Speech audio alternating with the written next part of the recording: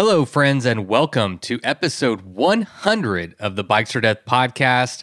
As always, my name is Patrick, and I'm still here, but more importantly, you're still here.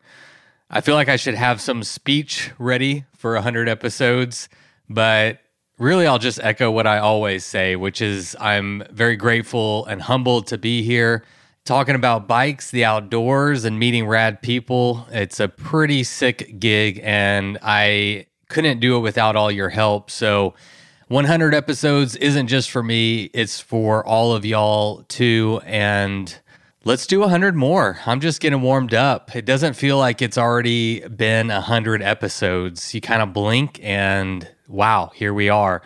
We got here faster than I think I realized we would maybe. When I started the podcast, I was hoping I could get just 100 people to listen, and now we're at 100 episodes. So thanks to you for all your support. Thanks for being here. And let's just get on with this episode.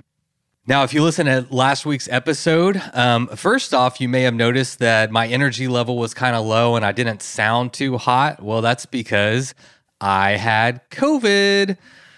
When I was recording the intro to last week's episode, I was getting ready to hop in the car and drive up to Missouri to meet up with Hal Russell. And then a couple days after that, I was supposed to do a live podcast with the Lechugas. But that day when I was driving up to meet up with Hal, I didn't feel too great. And obviously in the world we live in now, it's the responsible thing to do to get tested. And because getting tested is so popular, actually, the reality is because the case numbers are so high, so many people are needing to get tests. I couldn't find any rapid test. So I called Hal, let him know what was going on, and we both agreed that I should prioritize finding a way to get tested.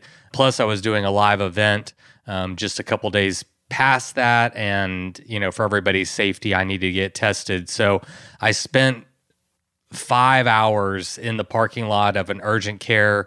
Finally was able to get a rapid test done. Cost me $190, but it was $190 well spent because I found out that I did have COVID. So headed back home to Texas and had to scrap both of those interviews. But first, I just want to thank everybody for all the kind messages that I received throughout the week. Y'all are really great, and I am doing great. My symptoms were pretty mild. It kind of felt like I had a cold, maybe a little bit of a flu. Really not too bad. The main part of the symptoms only lasted for like 2.5, 3 days.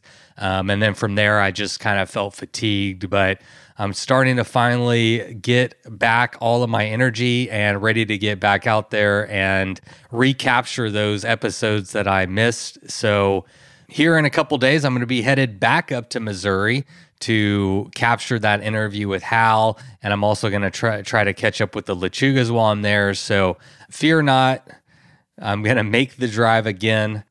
Yeah, I was kind of looking forward to being home, and I had some other plans. I actually wanted to go do an ITT of my East Texas Showdown route, but I'm going to have to put that on hold. And like I always do, I prioritize the podcast for y'all over my own personal needs to ride my bike, which is maybe the number one reason why you should step up to be a patron.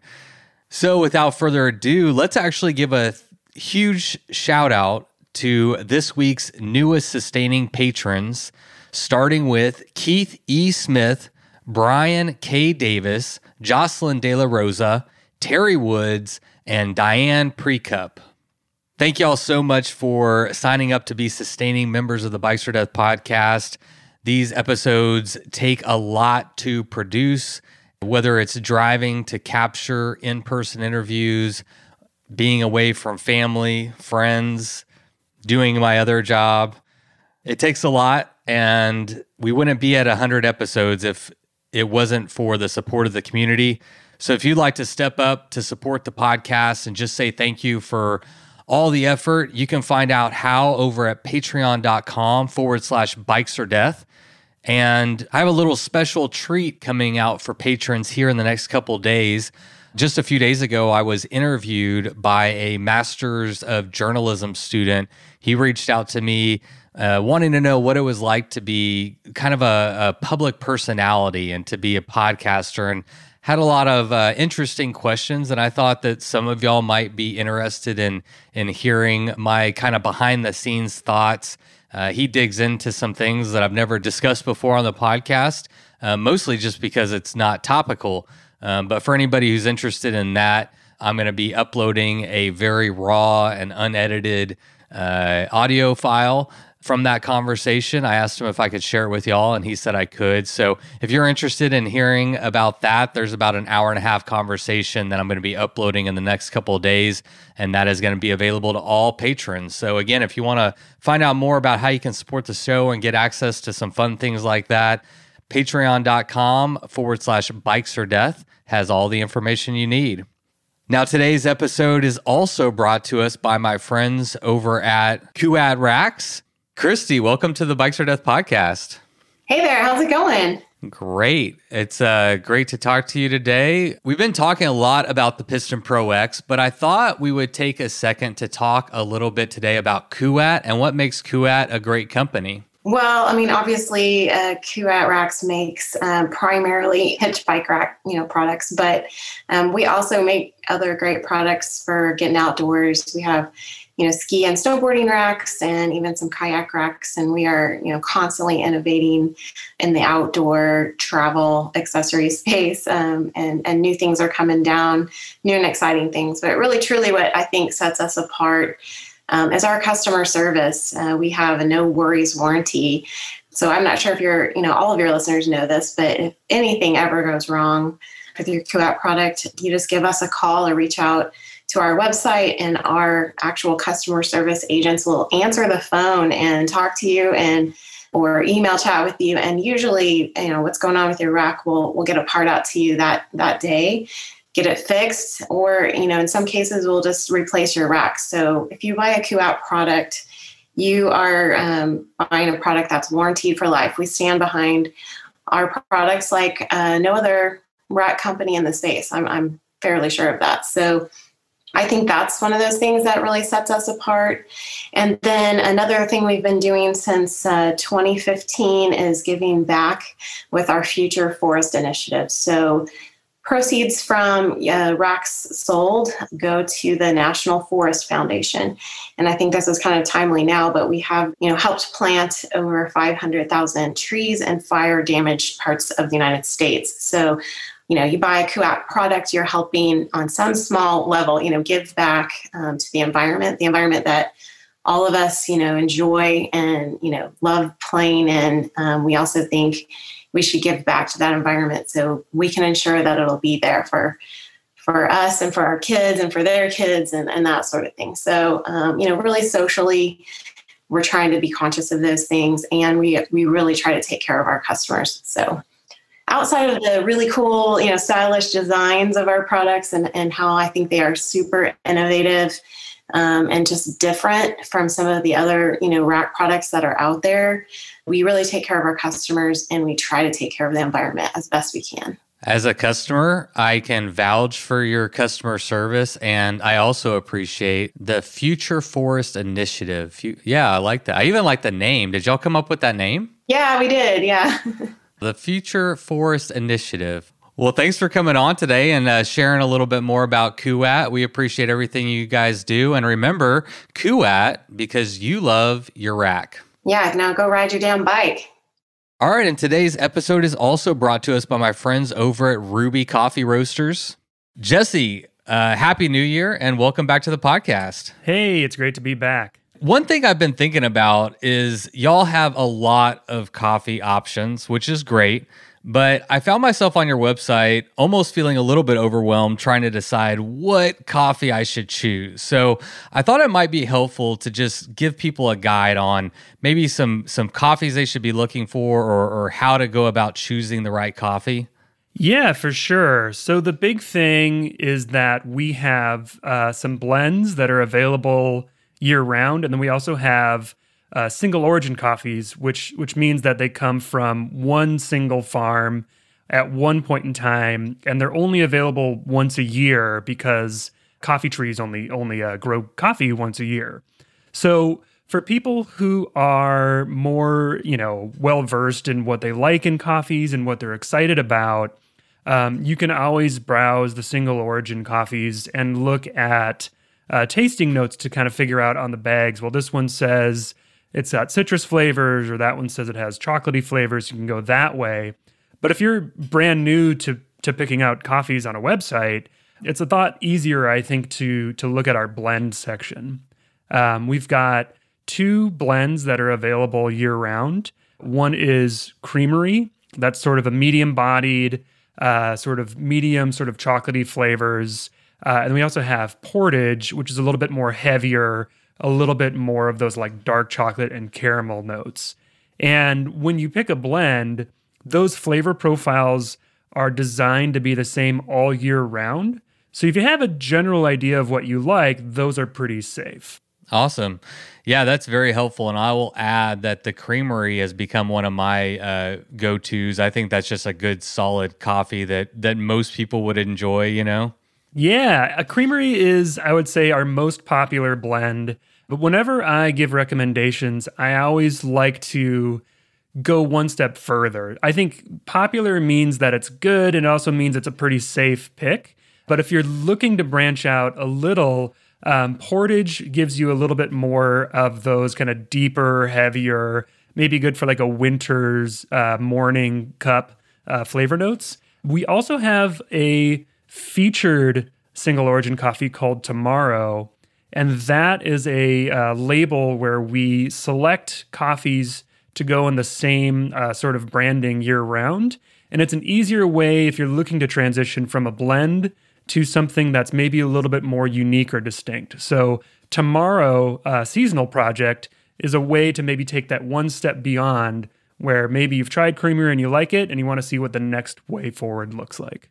I can definitely dig that. I love trying different coffees. So like I said, y'all have plenty to choose from, but I think that'll help people get started. So thank you so much, Jesse. Thank you to all the supporters of today's episode. Make sure to check the show notes for more information about these sponsors.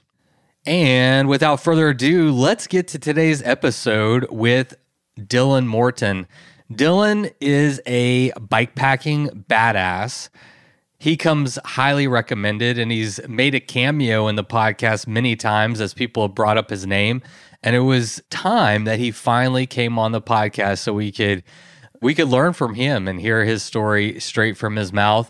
I'm so glad that so many of y'all recommended him to me, because he's another one of these just amazing human beings that's doing radical things, living an intentional life, and not doing it for any other reason other than, personal satisfaction, personal growth, and living an intentional life in a way that he finds to be fulfilling. And it's just another great example about how deep and rich this community is. We have so many people who pursue epic things, and they don't do it for notoriety or to get sponsors or anything else. They're just doing it for the love of the outdoors and the love of riding bikes. And if that isn't worthy of a Bikes or Death podcast, I don't know what is. I met up with him at his place of work, which is the Meteor Cafe in Bentonville. They serve everything from coffee to wine to chain lube. And we'll talk more about that on today's episode.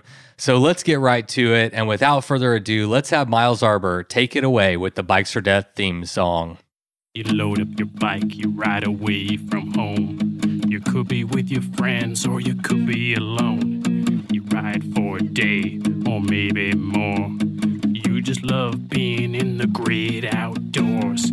Everything you need is strapped to your bars, including that new pillow you got from Santa Claus. And then you think, oh shit, to yourself. You left that super lightweight tent on the living room shelf. Bikes or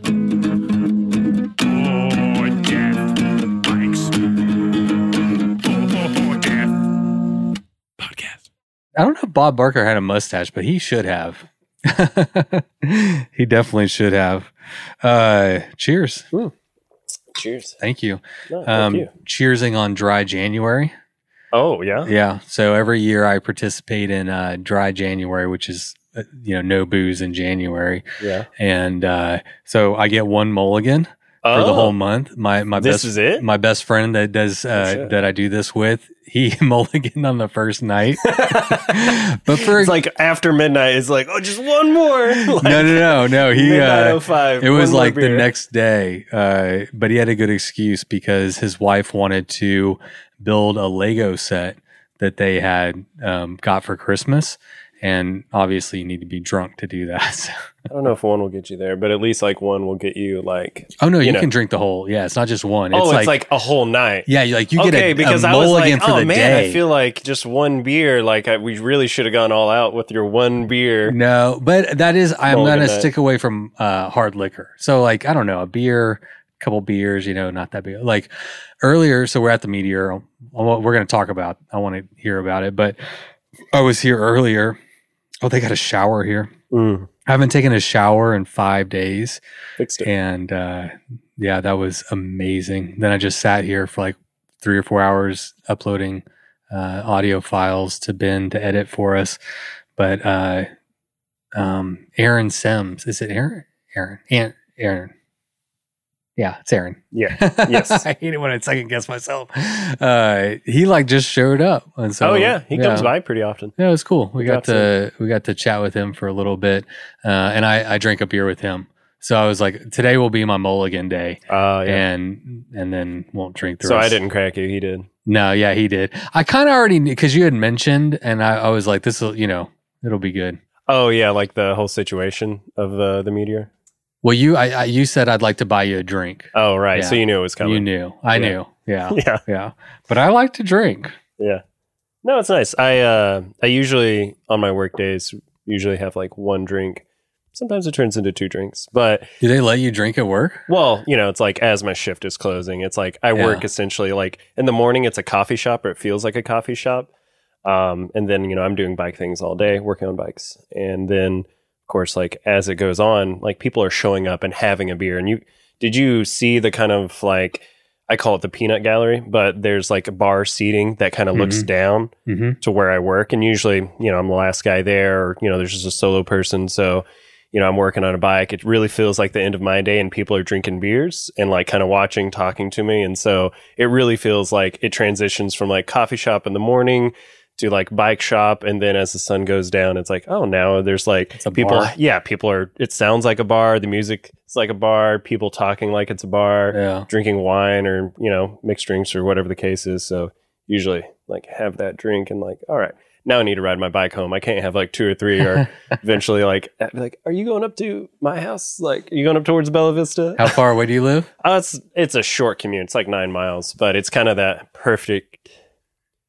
It's fine. It's just funny. Yeah, my dog. Dylan's dog is rummaging. Yeah, she's checking for any type of creatures that may be hidden in any of these boxes.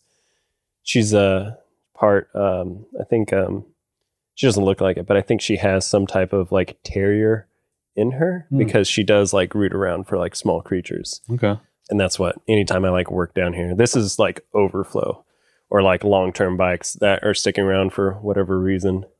But I rarely don't work down here. But if I work on my own bike, I'll bring her down here so she can hang out. Yeah, this is a nice spot. You were apologizing for like the location, but I was actually thinking on the way here, one of the fun parts about podcasting in the manner that I do it is all the random places that I get to podcast. And I started a ride with GPS file, and I want to like mark all of them. And I think that'd be like a cool heat map of all the places I've podcasted and like have images of all of them and stuff. So yeah. Anyway, this one would be like not quite the Meteor, just like down the building and like specifically in the garage. it's better. Yeah. This is better than the Meteor because everybody gets a Meteor, but like how many people get to hang out here?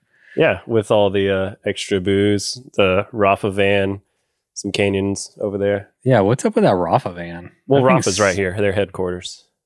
So, all right, tell me what is going on with the Meteor. Like, I am familiar with it because of Austin. Yep. They have one in Austin. We're in the Bentonville location. I believe those are the only 2 Meteor Cafe locations. Is that? That's true. Yeah. Okay.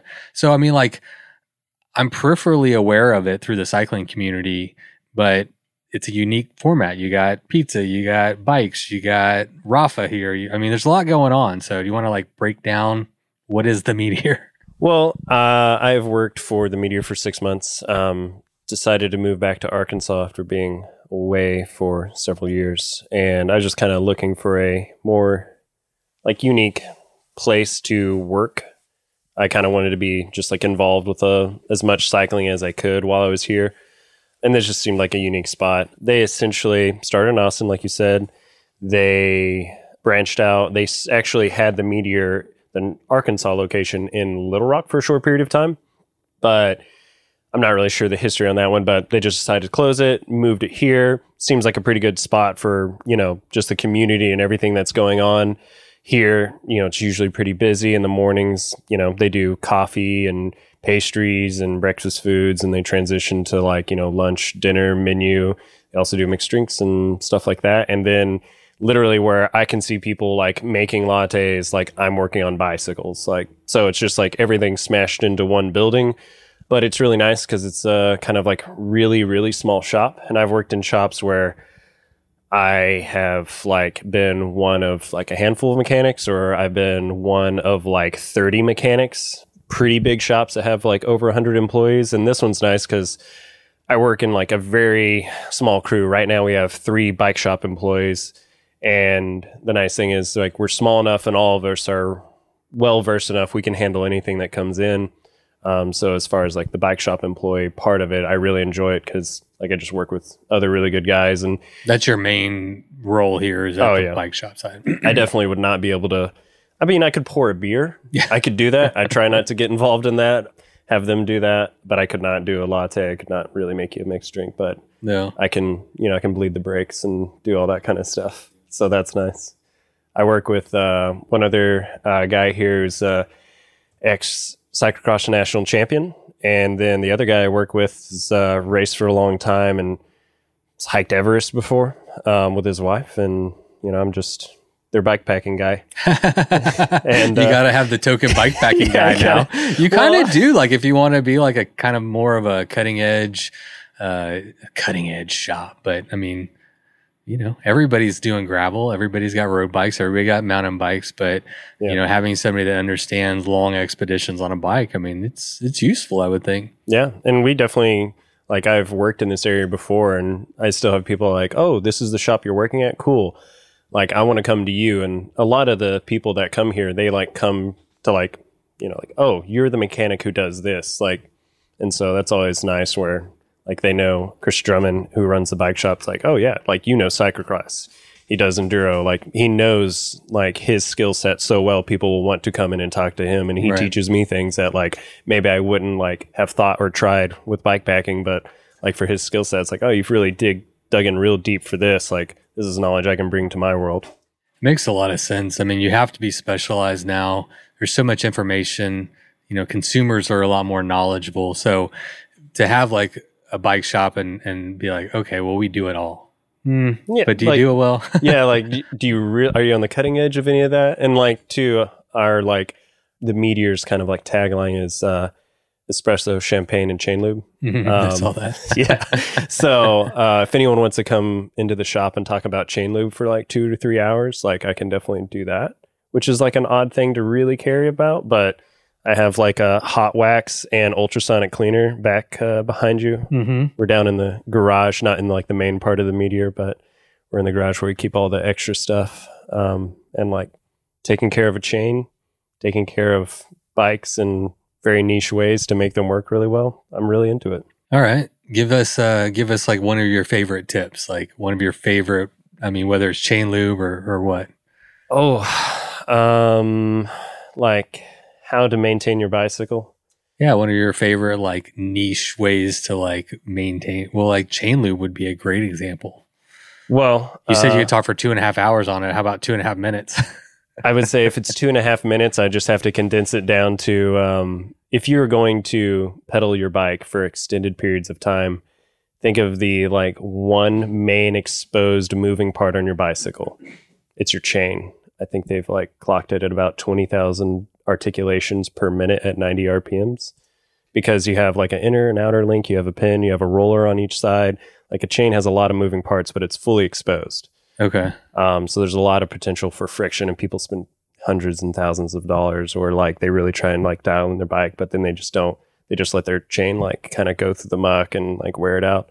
Waxing is really nice in like areas. Like the last race I did was through a desert, and it was really nice because deserts are really great for like waxing a chain because it's dry. It dries out really quick, and so like taking care of that one exposed piece probably does tenfold more than what you could spend on like getting really nice bearings in some other part of your bike. As long as you put like decent care into that, they'll be fine. They're sealed, they're hidden, they're not exposed to the elements.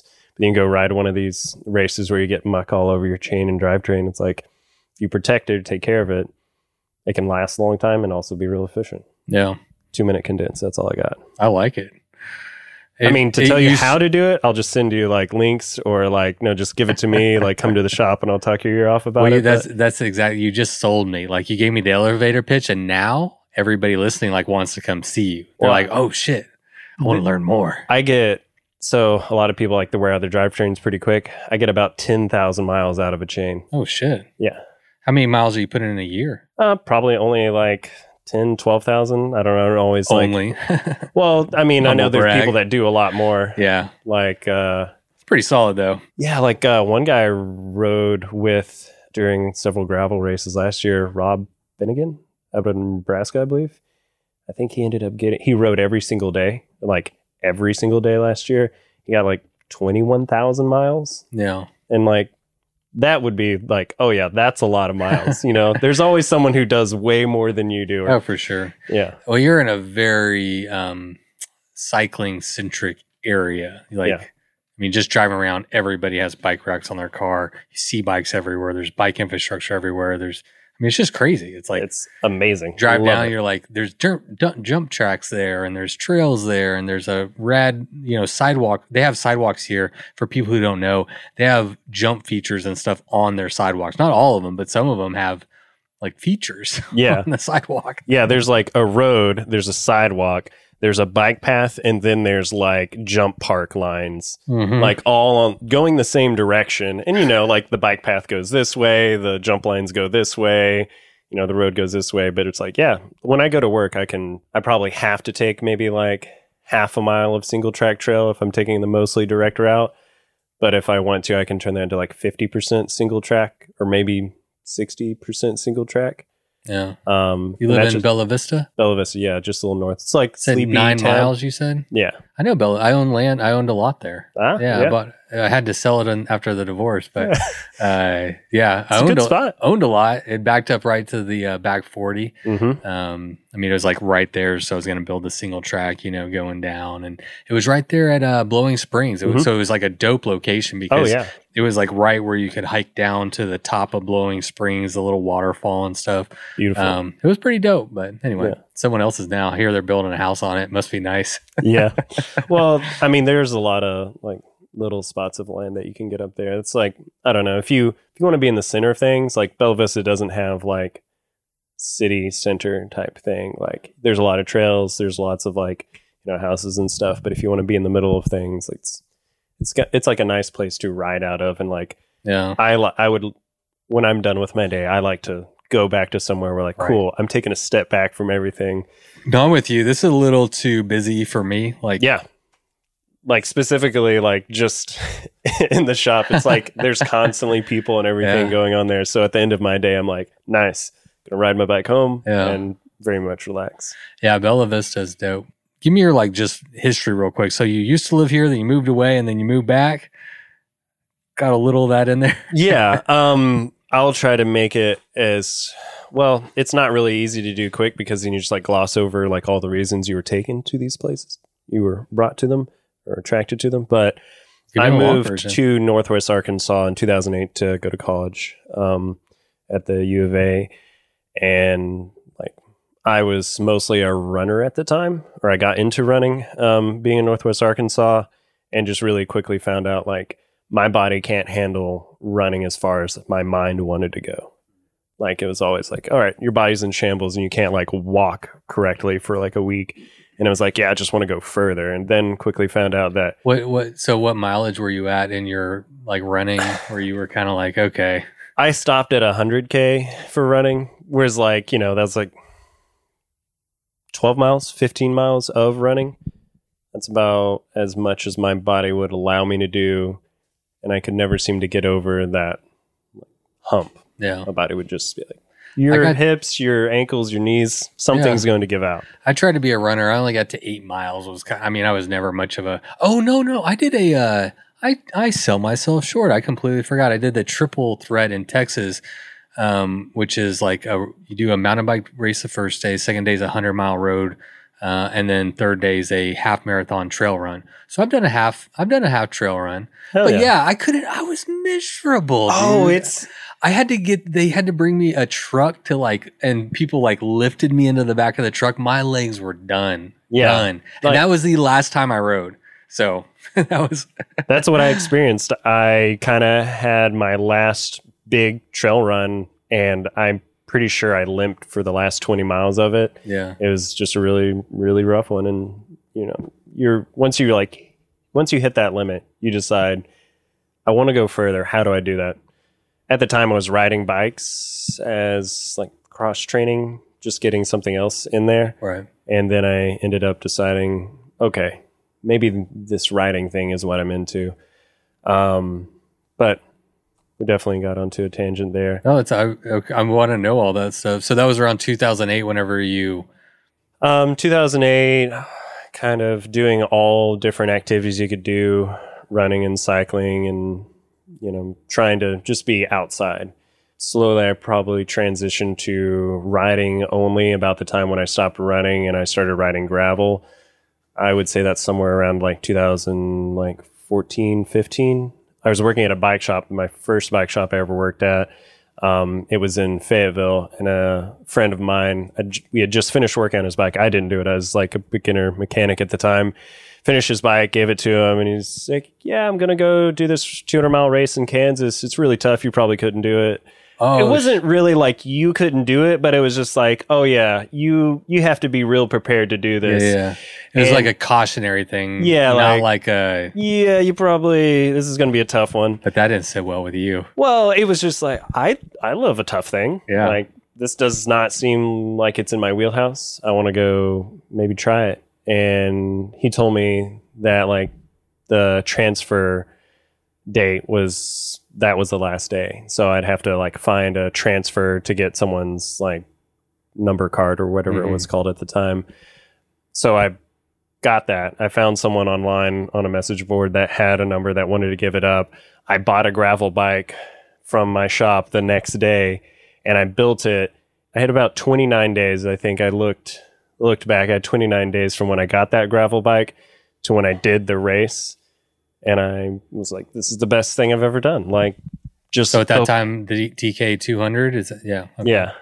It was one where anytime I've had an opportunity to overreach what I think I can actually succeed at is right where I like to be. I don't know if I can achieve this. Yeah. Cool. That's right where I want to be. Something that I could fail at. Did you figure that out at that race, or did you already kind of know it? Like with running, you were like, I never really... Did you ever find that limit? Because it was like your mind wants to... There's definitely been times where I've ridden a bike and failed, but something gave up on my body, but not catastrophically, or something where I'm limping for a week after it or something like that. How running was, where it was like, I don't know how to train better for this. With riding, it was like, oh, I definitely overreached, but if I come back to it with a little bit more training, it seemed like it always worked out pretty well. Or I need to bring more jackets, or I need to, obviously be more prepared. It's always a learning opportunity. Failure is a opportunity to learn and do better, and all facets of life. So what year was that you did that? The 200? What is it called now? Unbound. Unbound. Yeah. God. And that's really... They both changed their name the same year, and I'm like, Mid-South, Yeah, and I try to be respectful to that, to try to just use the name that they've chosen for it. Right, yeah. Whatever name's, the most respectful that I could possibly use. But yeah, at the time, that one was Sturdy Kansas, now Unbound, and I think that was 2016. Okay. Yeah. So we were talking about what brought you back to... Because you said you went away, and then I'm curious what drew you back. Well, or maybe we can talk about even what drew you away. Well, I have lived in this general area of the Mid-South, and there are some really amazing things about this specific area. But you don't know what you haven't experienced. So at the time, I had an opportunity to move out to Utah, Salt Lake City. Oh. So I went out there, definitely enjoyed a good portion of what Utah had to offer. Met some really great friends out there. One of them being Tim Tate, who just moved to kind of Western Colorado, but he put on Utah Mixed Epic. I lived there for a number of months. Ended up, that was right before I was going to do True Divide in 2019. And True Divide, training for it and all that kind of stuff, I feel like for a lot of people, it makes them feel very transient, or just they have this one goal, nothing else matters. So when I decided to move to Utah, it was like, oh, I'm going to train for and do this race. Anything that happens after it, I'm probably going to be somewhat of a changed person.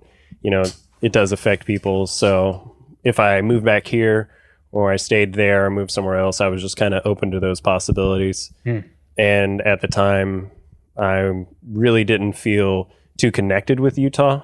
I think living in Salt Lake City proper, you're kind of in a concrete like fishbowl. Like you're surrounded by streets and streets and streets, like miles of the big Mormon mall. Yeah, like you can look from either end of it and just like grid roads, really easy to find your way around there. And then the mountains were accessible, but when they're covered in snow, you can't really ride it. You have to like have a snow sport that you're into, or drive down to Moab every weekend and try and ride down there. Yeah. So I came from an area like here where everything's accessible at 365 days a year.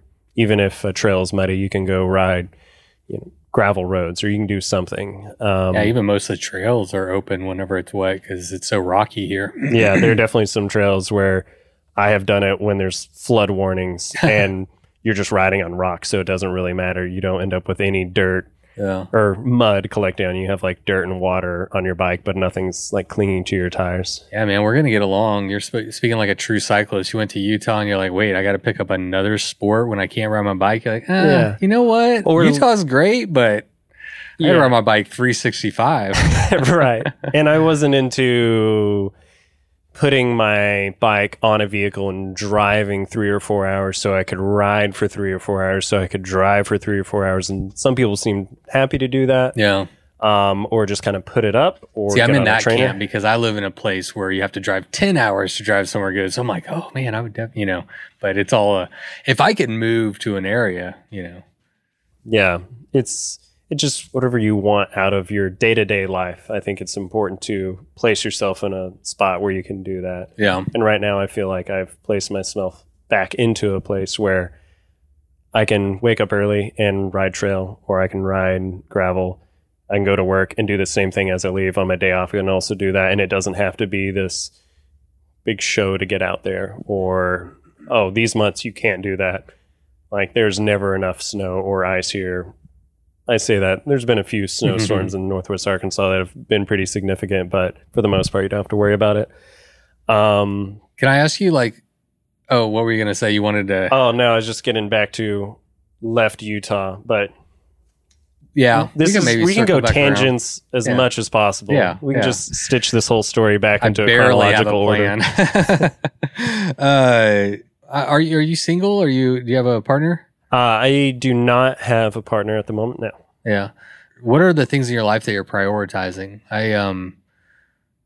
It's always interesting to hear when you have an opportunity to okay, what are the things that are important to me, and how am I going to prioritize them and be in a place that facilitates those, which it sounds like is what you're doing. Well, out of all the places I've lived, I do like the immediacy of being able to go and do what you enjoy. If you live in a place where doing the thing you enjoy requires you to travel to it, or yes, I can do this on the weekends, but where I live is because I have to work here, or because I have family, or whatever the case may be. I'm sure a lot of people have started reclaiming parts of their life that they've lost during COVID because everyone's working remote or they're choosing not to work at a place. They're making all these decisions because they realize their life is maybe more important than anything else they're trying to obtain. Yeah. I think things that are important to me is just being able to go and do what I enjoy in a regular way. It's not an event that I have to go acquire. Also, as we can kind of hear rooting around us, I have a dog that I've had for about 8 years, and this is a really dog-friendly area. I taught my dog to trail run while I was running, and she runs while I'm mountain biking, and she doesn't do the like 20 and 30 mile runs that I used to do with her, but happy to do like 5 and 10 mile runs, which are really nice and just kind of, makes you feel like connected and like you're being wholesome in a way. Yeah. If that makes sense. So like, oh yeah, definitely makes sense. Like, but I mean, we could even pinpoint that a little bit more. Like, what are the things that are, what like motivates you? You touched on like bigger events. You're like, it doesn't need to be a bigger event. Are you motivated to like be here and to train for stuff, or like, I don't know, just love riding your bike every day? Like, what is it that like brings you like joy? I think riding a bike makes me feel more in touch with myself in a lot of ways. Mental health, happiness. I do feel like I have better access to my thoughts and feelings and emotions, and I can process things that are going on in my life where I don't really have the time to like think and feel how I feel. Whenever I go ride a bike, it's usually when I start having those internal like dialogues with myself where I'm like, this is how you feel. This is a safe place for me whenever I'm outside and exercising on a bike, seeing pretty things, like getting to a bridge and just stopping and eating, candy corn or something like Edibles. that. Yeah, whatever it is that like opens your mind. And I realized over time, if I don't spend time outside I hate to call it exercise because it feels like there's a task, but using my body, moving through space, being outside, seeing things. I don't really care if a ride is really, really hard or if it's pretty relaxed. Sometimes I do get the urge to stretch my legs and ride harder, but just being outside and riding whatever pace that someone wants to ride with me or whatever amount of effort it takes to get up some climb. We'll say riding in Arkansas, out of all the places that I've lived, probably without any type of training program, just makes me the strongest just because there's a million small hills here. It feels really good to get to the top of them and like carry your speed up to the top.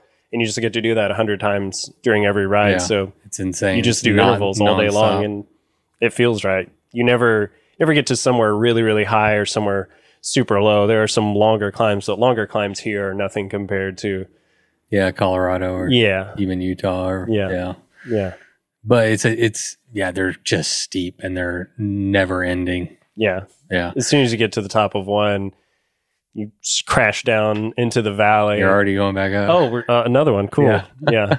It's like an MC Escher kind of like thing. You always feel like you're going up. You always feel like you're going down. And when you look, you're just like, I think I'm doing both at the same time. Yeah, it's a good way to put it. What'd you think about Brett Stepanick's Doom? Have you seen the Doom route? Like, I mean, I know you've like looked, how familiar are you with that route? I am familiar with the Ozark National Forest. That's probably where I explored gravel riding when I first started riding. That was where I went to go play and get 10,000 feet per 100 miles or more. It really isn't hard to just make any route, draw any squiggly line in that area, and you're getting that type of elevation. Yeah. And I told Andrew it's like littered with gravel roads. Like you can't, the way it's like you can just make any crazy route you want, and 90% of it's going to be gravel. Yeah. You're really just trying to choose like, okay, when am I going to come out of this and get to a convenience store that has hours between like 6 and 5 p.m. or something like that. Yeah, we talked about that with the Doom Loop, as how limited resupply and cell service and just people and everything. Like you're out there, you got to really like plan all your shit before you go. Yeah, it's also if you were to just get on a slightly more main road, there's a lot of helpful people out there. Not that I really ever intend on relying on people's generosity to like make sure if I didn't plan correctly, well, I'm not going to die or something like that. But this area is also almost annoyingly, like if you're on the side of the road and you're not moving and maybe you're fiddling with something on your bike and you're anywhere where someone will drive by, you have to hide or something like that, because you'll have like a line of people stopping, asking you if you're okay. And so I will echo that. As I was, I've spent a lot of time in the Ozarks and around this area, and I mean, it's nothing new, but when I was driving around, I was just noticing like everybody waved on the roads, and everywhere you went, everybody's friendly. And actually, it reminds me of Texas quite a bit. Like it's weird. Like you get on the internet and everybody hates each other, but whenever you go to the grocery store or a gas station, like everybody's like so kind and nice to each other and so helpful, you know. But stay off the internet, boys and girls. Yeah. Internet can be a rough place, usually around here. Only follow Bikes or Death. Yeah, it's a rough place out there. You only want to be on one. You only want to be on Bikes or Death. Yeah, I've experienced that a lot. People are very generous and kind, and they'll invite you into your home. I think only one time while I was here this summer, I ran out of water. I was like, oh no, I've got several liters, I'll be fine, and just got really hot and didn't deviate. I was like, I'll find a creek somewhere and filter some water.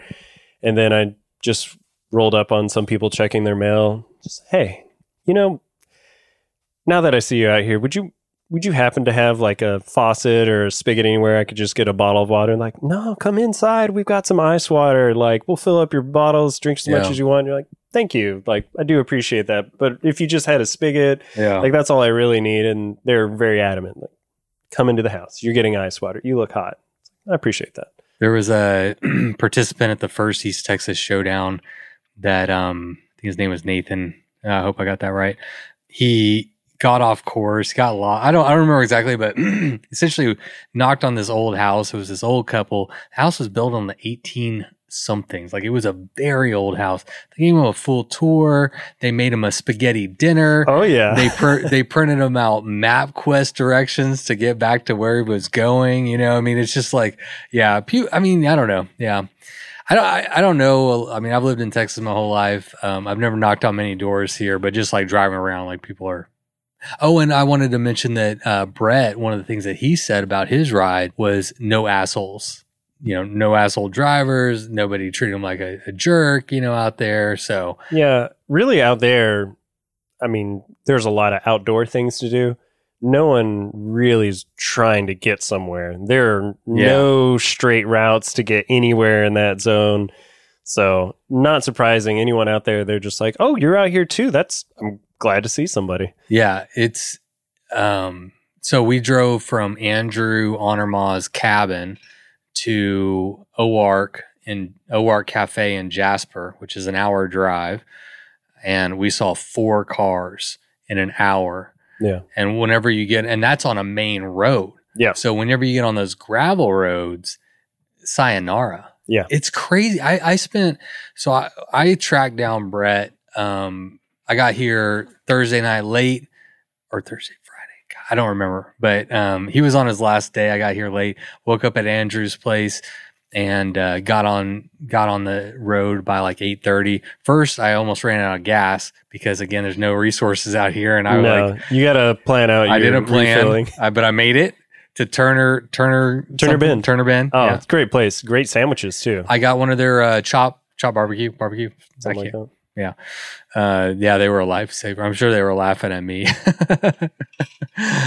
They have, wasn't it 1 pump out front, 2 pumps, maybe something? I think just one. Yeah, just but one. I mean, I think you go on either side of it, but there's just 1 pump. Yeah, they do day floats out of there on the Mulberry River. It's a really pretty area. I've spent a lot of time in this area, but when the pandemic hit, I was currently I had given up my lease, and I had been away from where I was living for about 2 months, and I knew I had to pick up my dog because my parents were watching it in Oklahoma. Went by there, grabbed my dog, and they were saying shelter in place, but don't be near anyone who's 65 years or older, which my parents were. And so my where do I shelter in place?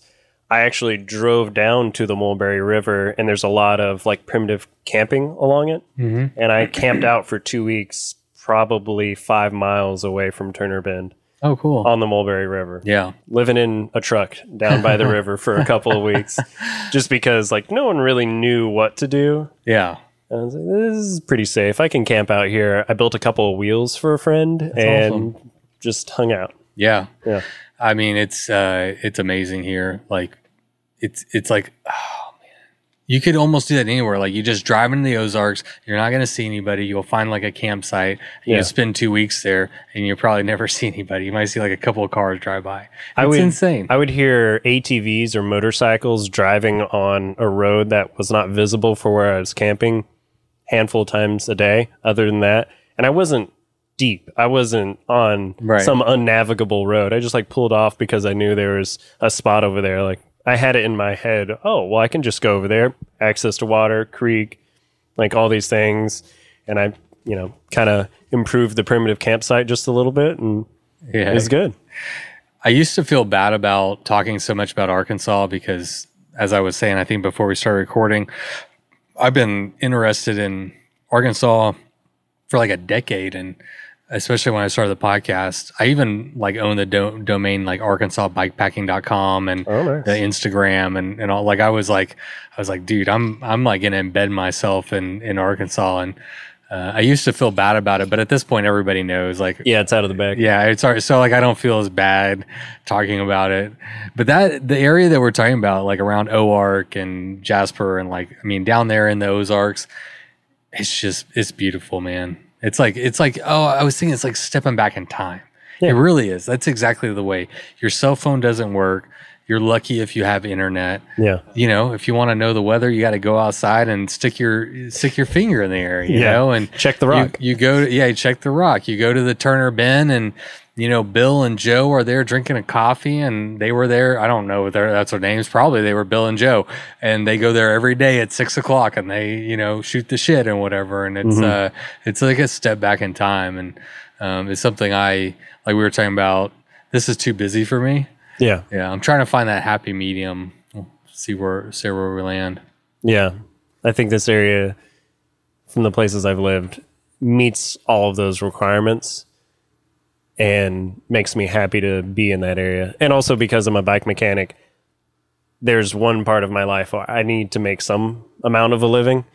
And here is a place where I can continue to do bike shop life and enjoy that, feel happy with the work that I get to do, being good at it, and still not feel like I have to live in a place that is like uncomfortable to live in, or I don't have space because I'm in some tiny apartment somewhere in a major city where my dog does not have a yard to run around in, or I can't just leave my house after I get back from work and take my dog on a 5-mile mountain bike rip, and I don't even have to put her on a leash because I'm not going to see anyone for the most part on the trail. You're so rich in like a natural world out here, but also like man-made trails. And it's rich in a lot of like the dog parks.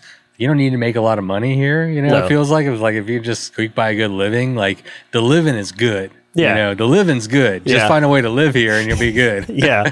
If you're into this, but we were talking about... It's not much, but it's honest work. It's honest work. We were talking about like the Crystal Bridges Art Museum. Which, beautiful. Yeah, I was just telling Brett and Mitch about that. It's a world-class... It's like one of the top museums in the world here. Yes. It's dope. I've been twice. And there's mountain bike trails surrounding it. That's what I was telling him. Like there's a mountain bike entrance that leads to it. Yeah. And that's on my commute into work. It's like, hey, you want to take a left to go into the museum entrance? Like, yeah. If I show up early, I guess I could. And they really don't mind if you walk in with like cycling stuff on. They're probably used to it. They're like, don't touch the art, but you're good. I was excited because I was reading an Edward Curtis book, Knights of the Shadow Catcher. And I walked in, and one of the first things they had was some Edward Curtis pictures on the wall. So that was kind of cool. Let's talk. Screw Arkansas. Nobody listen to what we just said. Yeah. Let's talk about Texas. Yeah. Texas is definitely where it's at. That's where everybody should move. Yeah. Move to Austin. East Texas. Yeah, no, everybody's already moving there too, man. Yeah. Austin's like blowing up. Yeah. But I saw you sign up for the East Texas Showdown on the wait list. Yeah. Just put my card in for that one. Honestly, I should have signed up when it first became available, but you snooze, you wait list. That's fine. I'm sure there's a couple of people that might change their mind from now till then. Wait, change my mind. What? Someone might change their mind about doing the race or whatever the case may be. Yeah. I think with COVID and everything, I think that's the reason why I delay on signing up for anything right now, just because I feel like we're not out of the thick of it, or we're not out of plans will change. Right. And during this whole 2-year saga of this, all I've become accepting of is, just whatever makes sense in the moment or wherever you should go, just do that. Yeah. Yeah. It's definitely hard to plan. So yeah. I don't blame you, but I hope, so I asked you to do a podcast. You didn't just sign up to suck up to me. No. Be honest, Dylan. No, it was really just, I saw it and I was like, oh yeah, I do want to go do that ride. I like to go experience new things. And I realized if someone like you is making a route in an area, that's the best way I could tour the area. That's the best way I could experience a zone.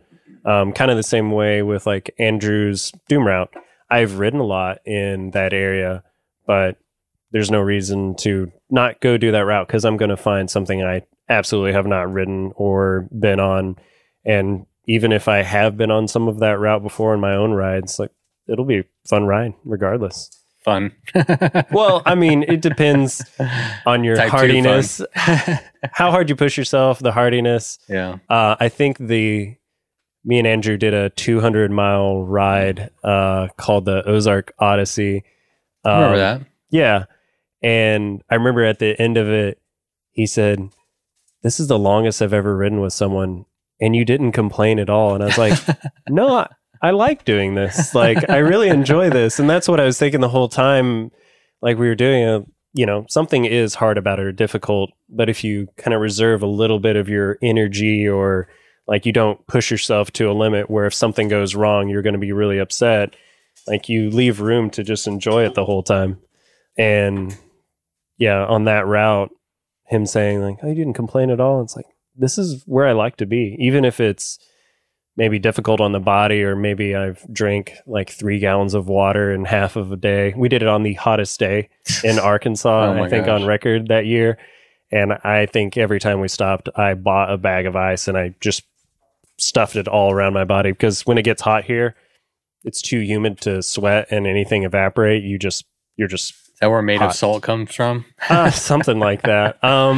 There's a lot of little allusions to that, but I think the only time I've ever had somewhat of a nickname was someone just, "Oh yeah, you work really hard, so we'll call you Salty." And my last name is Morton, and I had a couple of people like, "Are you related? Or you have any affiliation with like Morton Salt?" And I was like, "Oh yeah, Mineral Empire, that's me. You got it." So I thought that would just be. I drive this truck by choice. Yeah, my other truck is I don't know what salt truck. I don't know how you could allude to salt to there. But yeah, it's not really that clever, but you have to have some name. You gotta have a name. You gotta have a name. Yeah. Are you gonna do the East Texas Showdown single speed if you get in? Yeah, I saw something on Instagram briefly about single speed. Yeah. At this point, I have gone back and forth a lot between riding my geared bikes and single speed bikes. And something I really, really enjoy about having like a well-functioning bike is the bike disappears underneath you. Like you just put your effort into it and you go forward, you explore the area. I like being a mechanic and taking care of mechanical things because I don't want to ever have to think about my bike. Mm-hmm. I just want it to function. Even if it's not the best, like there's something that maybe I make it a little bit heavier or I, reduce something out of it. But as long as it's something that can disappear underneath me and I'm just allowed to experience my day, that's ideal. Yeah. And I rode a lot with a whole bunch of friends. A good way to think about that. I'm sorry to, but you know, we watch a movie. If it's edited well, you won't notice the edits. Absolutely. You know what I'm saying? If your bike is dialed well, you can just like enjoy the ride. You're not like focusing on the edits or whatever. Yeah, it's something that single speed even brings out a little bit more. What's your dog's name? Oso. Hey, What are you doing? you're really digging behind that bench a lot. Trying to record a professional podcast here. Yeah. Sorry, my dog is choosing. I told someone earlier I was going to make you famous. Oh, yeah? Yeah. The dog? That was a joke. No, yeah. No, you. Oh. All the fame Bikes or Death can bring. Oh. Let it rain Doritos down on you. Or Cheetos. That's what Brett was telling me a story about. He does like a Dorito shower or Cheeto shower on the Tour de I don't know. Oh, yeah. Yeah. There's a lot of good snacks you'll find out on the Tour Divide route. If you're not in the front, if you're just following people, like people shake loose food and like little odds and ends thing. You like find a cell phone. Well, actually, I lost my wallet in the Great Basin, and someone found that behind me, like a full day behind me.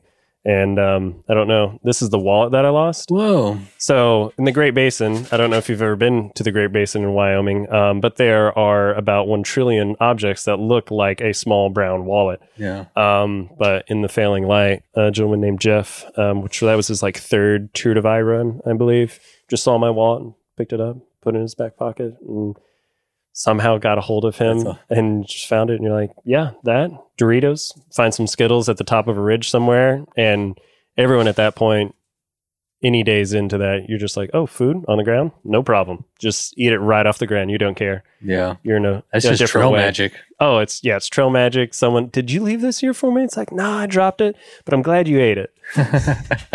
Yeah, you wonder if you just have to wonder if there's any THC in those gummies that you're picking up. You just never know. I mean, at this point, any state that you go through might have Colorado gummies on the ground. Yeah, you never know.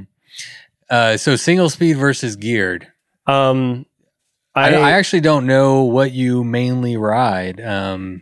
Honestly, right now, I mainly ride a single speed bike, but that's because I would say I don't know if I'm trying to transition to that. I just feel like it's one less thing that I notice when I'm riding. And I do not mind pressing a really heavy gear or spinning out and going a little bit slower than I might be able to. And as long as I'm not really bothering anyone else that I'm riding with by kind of having a little bit of a wider variable of speed, sometimes going a little bit fast on the climb, sometimes I'm not going as fast as I could on the like slight distance around here. As long as I'm not bothering anyone by that variation, I prefer to ride single speed right now just because it feels good. You feel connected with everything you're doing, but you don't feel like you're being connected through a bicycle. You feel like you're just having a more direct route into that kind of enjoyment that you have. Yeah. And honestly, riding with a geared bike, whenever it's really, really good, you don't usually have any problem there. I want to check and see what my dog's eating right now. Yeah, he's eating something. Hey, dog. Hey. Is that a good chain link fence that you're eating? What are you doing over there? Do you Oso. Do you want to get another drink? You Yeah. can pause for a quick second if that works for you. I can put her in the back of my. Look at that. I'm a professional. Don't pay attention to all that button pushing you just saw.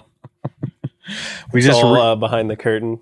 Oh yeah, don't pay attention to the man behind the curtain. We just re-upped our drinks. Cheers. Oh yeah. Salud. Mulligan. Mulligan. Mulligan Yeah, Day. Mulligan Day. I don't even count. Yeah. It's that liquor that'll really get you. Yeah. They make a French 75 up there. That one is kind of one, ride home. 2 of those, probably staying at work until someone's heading my way. Hospital. Yeah. Not quite hospital, but definitely, I don't really feel like riding, especially in the winter when it's cold and you like get chilly. Well, welcome to the podcast, Dylan. Thank you for being here. You were highly requested. You know that. You were like, I feel like I have like a lot of friends who are friendly with me and helpful, but as far as I have a really great story to tell or like a great accomplishment that people need to be aware of, I don't really see myself as that. yeah. But also, that's my perception of me. Other people have different perceptions. Not Aaron. It's Davis Sims. We just verified. Sorry, Davis/Aaron. We talked about this. It's your Instagram name. It's AR Sims. It's confusing. It's my fault. But Davis, I was telling him I was interviewing you. He's like, dude, that guy's so strong. I was like, what should I ask him? Like, if you were he's like, dude, I don't know. He's just so strong.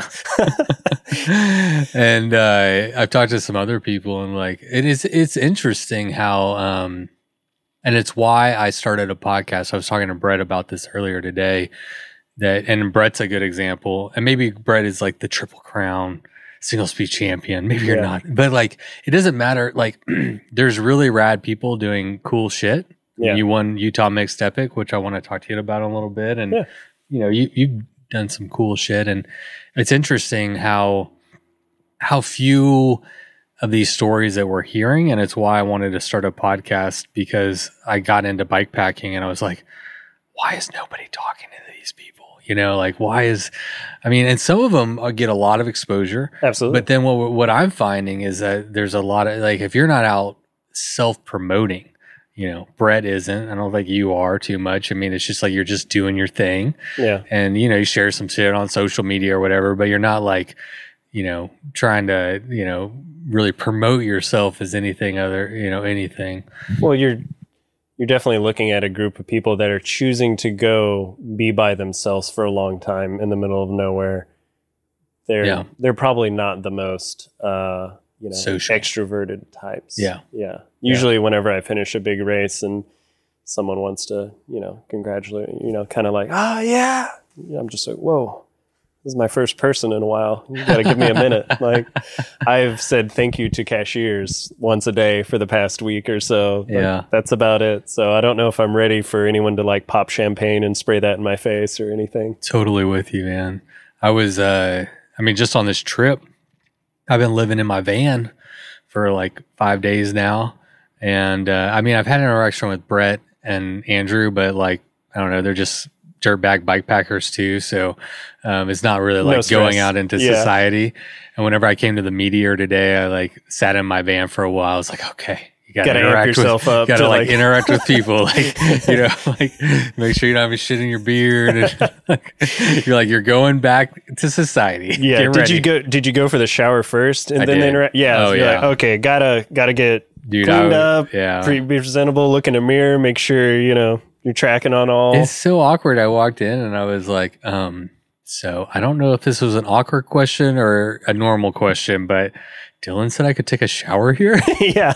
So that's why I was trying to give you directions, because there are definitely people that travel and come to Northwest Arkansas that pop in, take a shower.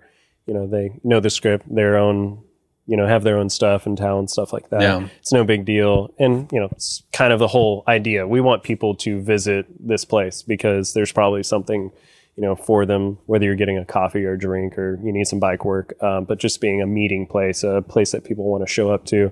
There's a lot of people that pop in. So it's not an awkward thing.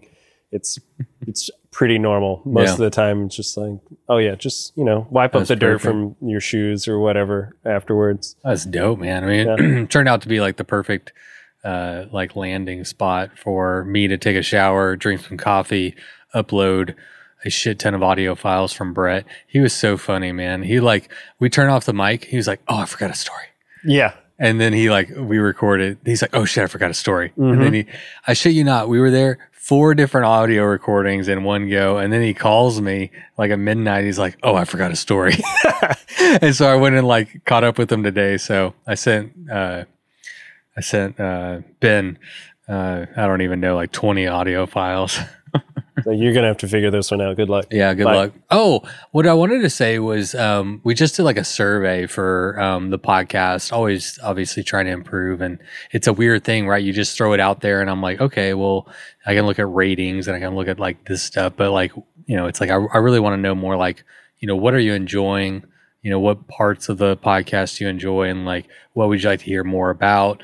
And one of the things that people said, and it was echoed many, many times, is one thing that people think we do well, or maybe I do well, is talk to like normal, regular people who just like enjoy and ride for the passion of riding, and brings them happiness. And, it's like we all ride for many different reasons. So, but being like a normal person who prioritizes riding and like figures out a way to, just live a simplistic, happy life, there's value there. And I think a lot of people really are interested in knowing, how can I live a lifestyle more in accordance with the values that I have, the things that bring me happiness and stuff. And so, without, winning Tour Divide or doing epic accomplishments, just like being able to go and enjoy riding bikes and go on bikepacking trips and go on little mini adventures and stuff, like people really, value that kind of stuff. So I wouldn't sell yourself too short. Well, yeah, if people want to hear that story, hopefully all I can do is continue a vicious cycle that I feel like I am in. I hear someone's story. I hear it's not always the accomplishment. Winning a race doesn't necessarily make me want to go win a race, or doesn't make me want to go do a route. It's hearing someone's interesting story, or getting to experience life at that pace, or see an area. I think most often whenever I go do a race, I have no intention. I don't think I've ever had an intention of winning a race, or maybe doing a well is something I'm aware that I could do, but that being the goal has never been it. Even, I think every race that I've done or happened to have won, the first thing that came was enjoy this race. And I know you've interviewed several people that I've spent time with, and some of the ones who probably have the most accolades or have won the most races or do really well. I think the first thing that they enjoy, they might also enjoy winning. They might also enjoy being able to make it a lifestyle where they can be successful enough to just do that. But I think they enjoy riding a lot. Yeah. Not necessarily underneath it or on top of it, but they enjoy riding a bike. Yeah. And I think that is the most incredible part about some people's ability to ride. You think they're digging really, really deep, or they're suffering, or they're doing all these other things. And I don't find any type of like romanticism in, watching someone have a terrible time, but come victorious at the end of a race or something like that. I see, someone who would rather be on their bike riding and enjoying it, and they happen to be really good. And I mean, there's hormones and there's all these other things. If you're happy doing something, you're going to continue doing it and enjoy it, and have all these good endorphins that are just like, yeah, you may be in pain. You might have like some knee pain or some Achilles pain, or your back hurts, or you're uncomfortable. But if you are truly enjoying it, there's nothing that'll stop you. Do you feel like you fall into that camp? Oh yeah. I know, as long as I keep myself well fed and you don't get hangry. I don't you get won't hangry. like me when I'm hungry. I definitely, I would say it's like food insecurity. If I start noticing I'm low on food, for no reason, I'll feel colder. I'll feel maybe I need to go to sleep, or maybe I have like some nagging injuries that are cropping up, or maybe I'm not enjoying this because I'm going to run out of food before I can get it, or I don't have the food I want to eat right now. I don't think I get angry in general or really on a ride, but there's this level of like heightened sensitivity to the things that are happening to. And there's a lot of uncomfortable things that happen while bike packing. And I would say uncomfortable. If you're experiencing pain, that's a whole different thing. But being uncomfortable it's normal. Like, you're covered in dirt. Maybe you're sleepy. Maybe you might have inflammation, but just being a little uncomfortable is perfectly normal. Don't worry about it. Who were you thinking of that rides? Was it like a positive mental attitude, or with like a positive, just like being happy to be on their bike and being out there? I mean, you just when you spent time with Andrew Onema, he loves riding a bike. Mm-hmm. There are other things that he enjoys. He loves being good at it and succeeding at it as well. I was kind of going back through some of the interviews I had seen you do, and I'd spent a lot of time with Bailey Newberry when he was in Oklahoma, and he loves riding a bike. I've ridden bikes with him and riding for over a full day's worth of riding, and in the middle of the night, there's some roadkill in the middle of the trail and he just bunny hops it because that's fun to him. And, you know, like freaks out everyone who's riding with him because like, oh no, he's going to run into it. Oh, he's bunny hopping it. You know, at any moment, he's ready to pull out some BMX skill and wall ride something or just have fun. He's having fun on his bike. I got to live with Lael and Rue in Alaska during the pandemic for, I think it was about 6 months that I was there. And I'd ridden with her more. And she does she's interviewed with you before, but living with her and riding with her and working on their bikes, spending time with them, like this person, more than anything else, enjoys riding a bike. Mm-hmm. And I think that makes someone very powerful on a bike.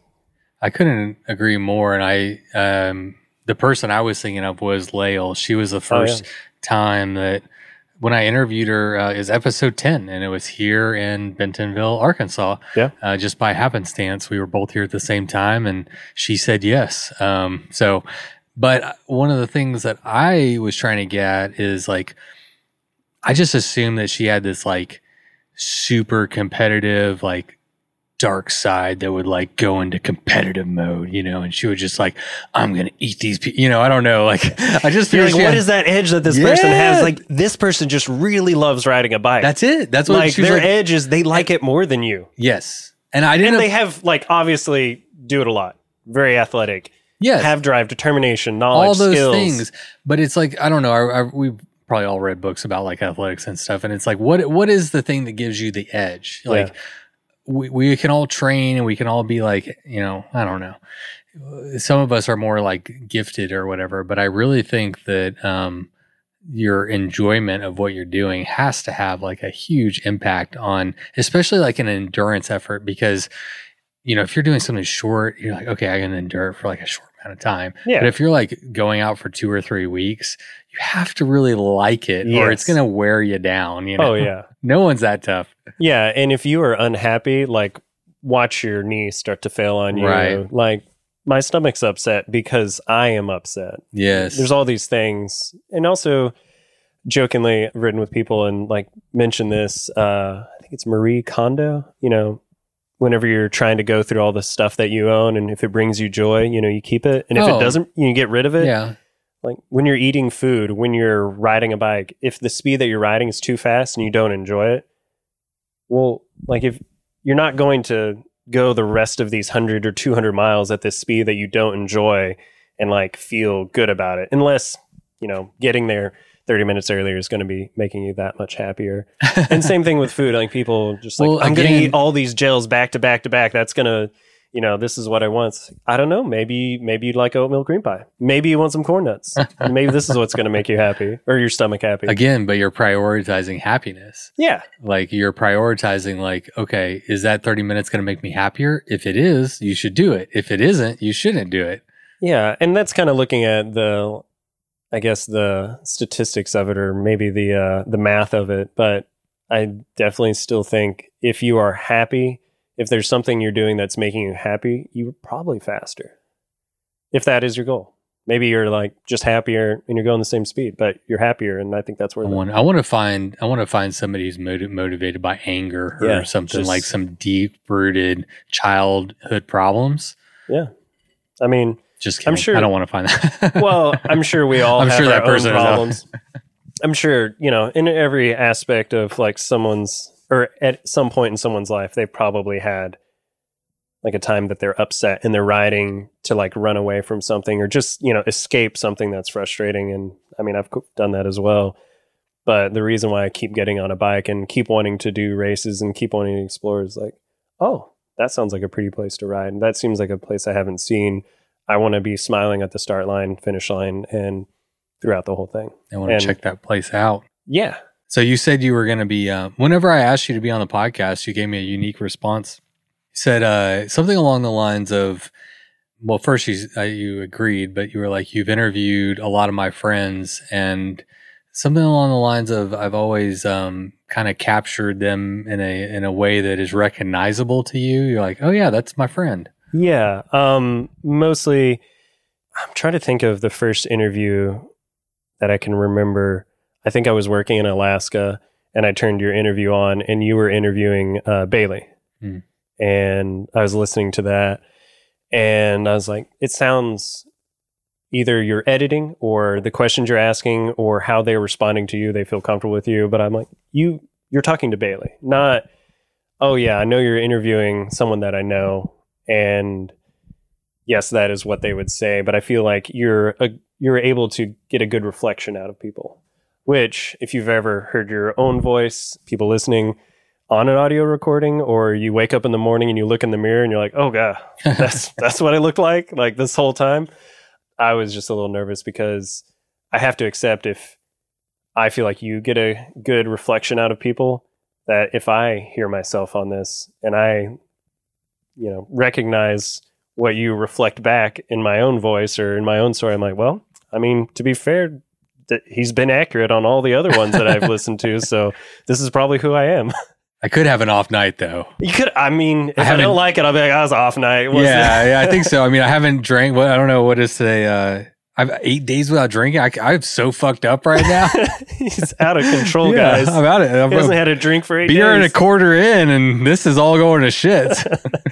Yeah. No, I mean, I appreciate the compliment. It's kind of a self-serving question to ask, but it was a unique response and one I appreciated. Well, usually because I don't know you. I don't know a lot of these people I go and interview. I mean, kind of know of. I met you before. It's like but it's like vicarious. Like it's different than just sitting down and like, let's chat. Yeah, let's really get in there. Let me ask some hard ones. What makes you happy? Yeah. Bikes. What are you running away from? Yeah. Bikes. Hopefully. No, not bikes. No. Running. You're running away from running. At this point, you're cycling away from running. Right. If someone asked me to go on a 5-mile run, I'd be like, it's going to take me a while to work up to that, but I don't really want to get into that world again. Yeah. I can just feel the neuropathy in my feet just acting up. Yeah. It's fun to just talk to people. My goal is to get out of the way as much as possible and, allow people to be themselves. And I don't have a agenda. I don't have a goal in mind. It's just like, I just want to talk and get to know people. Yeah. And it's a great community. I mean, the more I do this, the more you as an example, living a purposeful life, you found something that brings you joy and happiness. We just talked about how happy you are to ride and how that's your main prerogative whenever you do a ride or whether you do a race. And you've tried to build a life that is, makes that sustainable and you can do it often. Yeah. There's a lot of value in that. Like when I look around, and it's something that I'm more and more aware of as I get older, is how few people are doing what they love. How few people are living like a purposeful life that on a daily basis, they can wrench themselves through simple things that make them happy. Yeah. And they're not chasing a bigger house or the coolest car or a watch or, whatever. But I mean, so many people are just caught in chasing things that don't matter. To be able to like break things down to like, okay, what is it that makes me happy? What is it that enriches me? And how can I do more of that? To me, that's like, I don't know, close to the secret of life. I mean, what else are we here to do other than to like maximize our lives, like be good people, to like leave something behind? I don't know, I mean, yeah, we have like X amount of time a day in your life in general. If you are doing things that you don't enjoy most of the time, so you can have a small sliver of time where you enjoy it, you've got your equation wrong. You've got it flipped somehow. Yeah, it's a bad math problem. If you're working all year so you can take a week vacation in Cabo, and that's it. Yeah, man, there's a whole world out there. It's like you can ride to Cabo. Did you know you could ride to Cabo? On the Baja? Yeah. So that was when I worked in Alaska. My manager of the bicycle shop in Anchorage, Nicholas Garman, he helped make that route, and that's just you can ride there. Yeah. If I ever need help to figure out that route. Tell that story, actually. That's pretty... how did you wind up living with Lael and Rue in Alaska during the pandemic? That's wild. Well, it's a kind of a... I guess it gets back to previously you asked me where I've been and how did I get back here. And I'll try to do that in a short but not so short story. Just bring it on, man. Bringing it on. I'm just going to drink my beer. All right. I was about to go do Tour Divide, and before that was the Unbound XL race. And I had been getting a little bit of a reputation in Arkansas with my friends that if you want to go anywhere on gravel, Dylan probably has a route. And I saw that Lael had Instagram kind of like, oh yeah, thinking of riding from Colorado and riding to the race in Kansas. And I don't know what her route was at the time or what she had planned. I think she was going to use the little Trans Am route because it's mostly road, just like. What year? This was like 2018 or? It's 2019, 19? early 2019. Yeah. At the time I was living in Utah and I was kind of planning on, okay, I don't really want to live in Utah. I need to go somewhere else. And I was kind of dead set on doing Tour Divide. So I knew that was going to be a big thing. And I was like, well, why don't I just go ahead and skip out a little bit early? I'll make a route from Colorado to Kansas. I love looking at maps. I'd ridden to races. Did you ride with her? Yeah, so I made the route. You're the guy. Yeah. Okay, I believe we talked about you on episode, like the first time. Probably. Yeah. Have you listened to that podcast? Yeah. Did we talk about you? Do you remember? Funnily enough, I heard my name mentioned in several of your podcasts from different riders. And I think that was the first thing I ever said to you. I was like, hey, I hear my name in your podcast several times. I just thought I should say hello. That's right. I'm this I remember person that. that's been mentioned a couple of times. Yeah. So that was like a really out of the blue thing. And it's nice to formally have it on the podcast. Right. Yeah. Just mentioned a couple of times in passing. But I had a friend who tagged me in it, and he was from Arkansas, and he's like, oh yeah, Dylan's probably got a route. And unbeknownst to either of them, I was already making a route, just kind of, oh, what would it look like? And so Kansas is not very hard to like sketch out a route, but I was basically just trying to keep it on dirt roads. And I was like, hey, I'm doing Tour Divide. I'm doing that race. I basically don't want to be in Utah anymore, and I don't really have anything better to do. If you want any company or not, here's a route. And Lael was pretty quick, just like, yeah, sure. If you want to ride, go for it. She's very like accommodating to just like whatever you want to do. Yeah, sure. And she's so, I mean, I sang her praises before, but I mean, the way she's treated me as some, number 10 on the podcast, nobody knew who I was, like very early on, just some random dude. She's like, yeah, no hesitation. Yeah. You, some random guy, makes a route. Like, yeah, sure. I'm totally down for that. You know, like I'm sure if she didn't like me, it would have been real easy for her to just ride away too. Yeah. Like that wouldn't have been a problem. No, I remember it because it stood out. Like she said good things about it. I mean, it was like kind of a cool thing that you're like, yeah, this guy just like made a route and we like rode together, and yeah, it's groovy. So showed up in Colorado. I think that was like 2 weeks before Tour Divide or 3 weeks before Tour Divide. Started in Louisville, Colorado, and it was I made a route that was 666 miles. It got altered, so it ended up being that full exact round number that I like really kind of worked on. But ended up riding all the way across, hung out with her and Rue, became pretty quick friends. They were really great people, and they kind of had like a real tight, close relationship. Obviously, they're married now. And I was just like, felt really nice to be able to hang out with them. Did the race. I ended up finishing like an hour behind her in that race, or 30 minutes behind her. So we just ended up spending a lot of time together, then go up to Tour Divide. I think the first night we ended up camping around the same time, and that was a huge push for me. It's probably further than it should have gone on the first day. And then, she's off and never see her again. And then I, after Tour Divide, I ended up moving to Colorado before I actually left to ride across Colorado and Kansas to that race. I stopped in a bike shop called Wheat Ridge Cyclery in Wheat Ridge, Colorado. Yeah. And I just showed up on my Tour Divide bike, and I was like, hey, I'm a guy. I might end up wanting to live in Colorado after all this. And a couple of the guys there, they kind of sized me up, and they said, yeah, send us your resume. When you're done with that race, we usually hire in the summer, so come on down.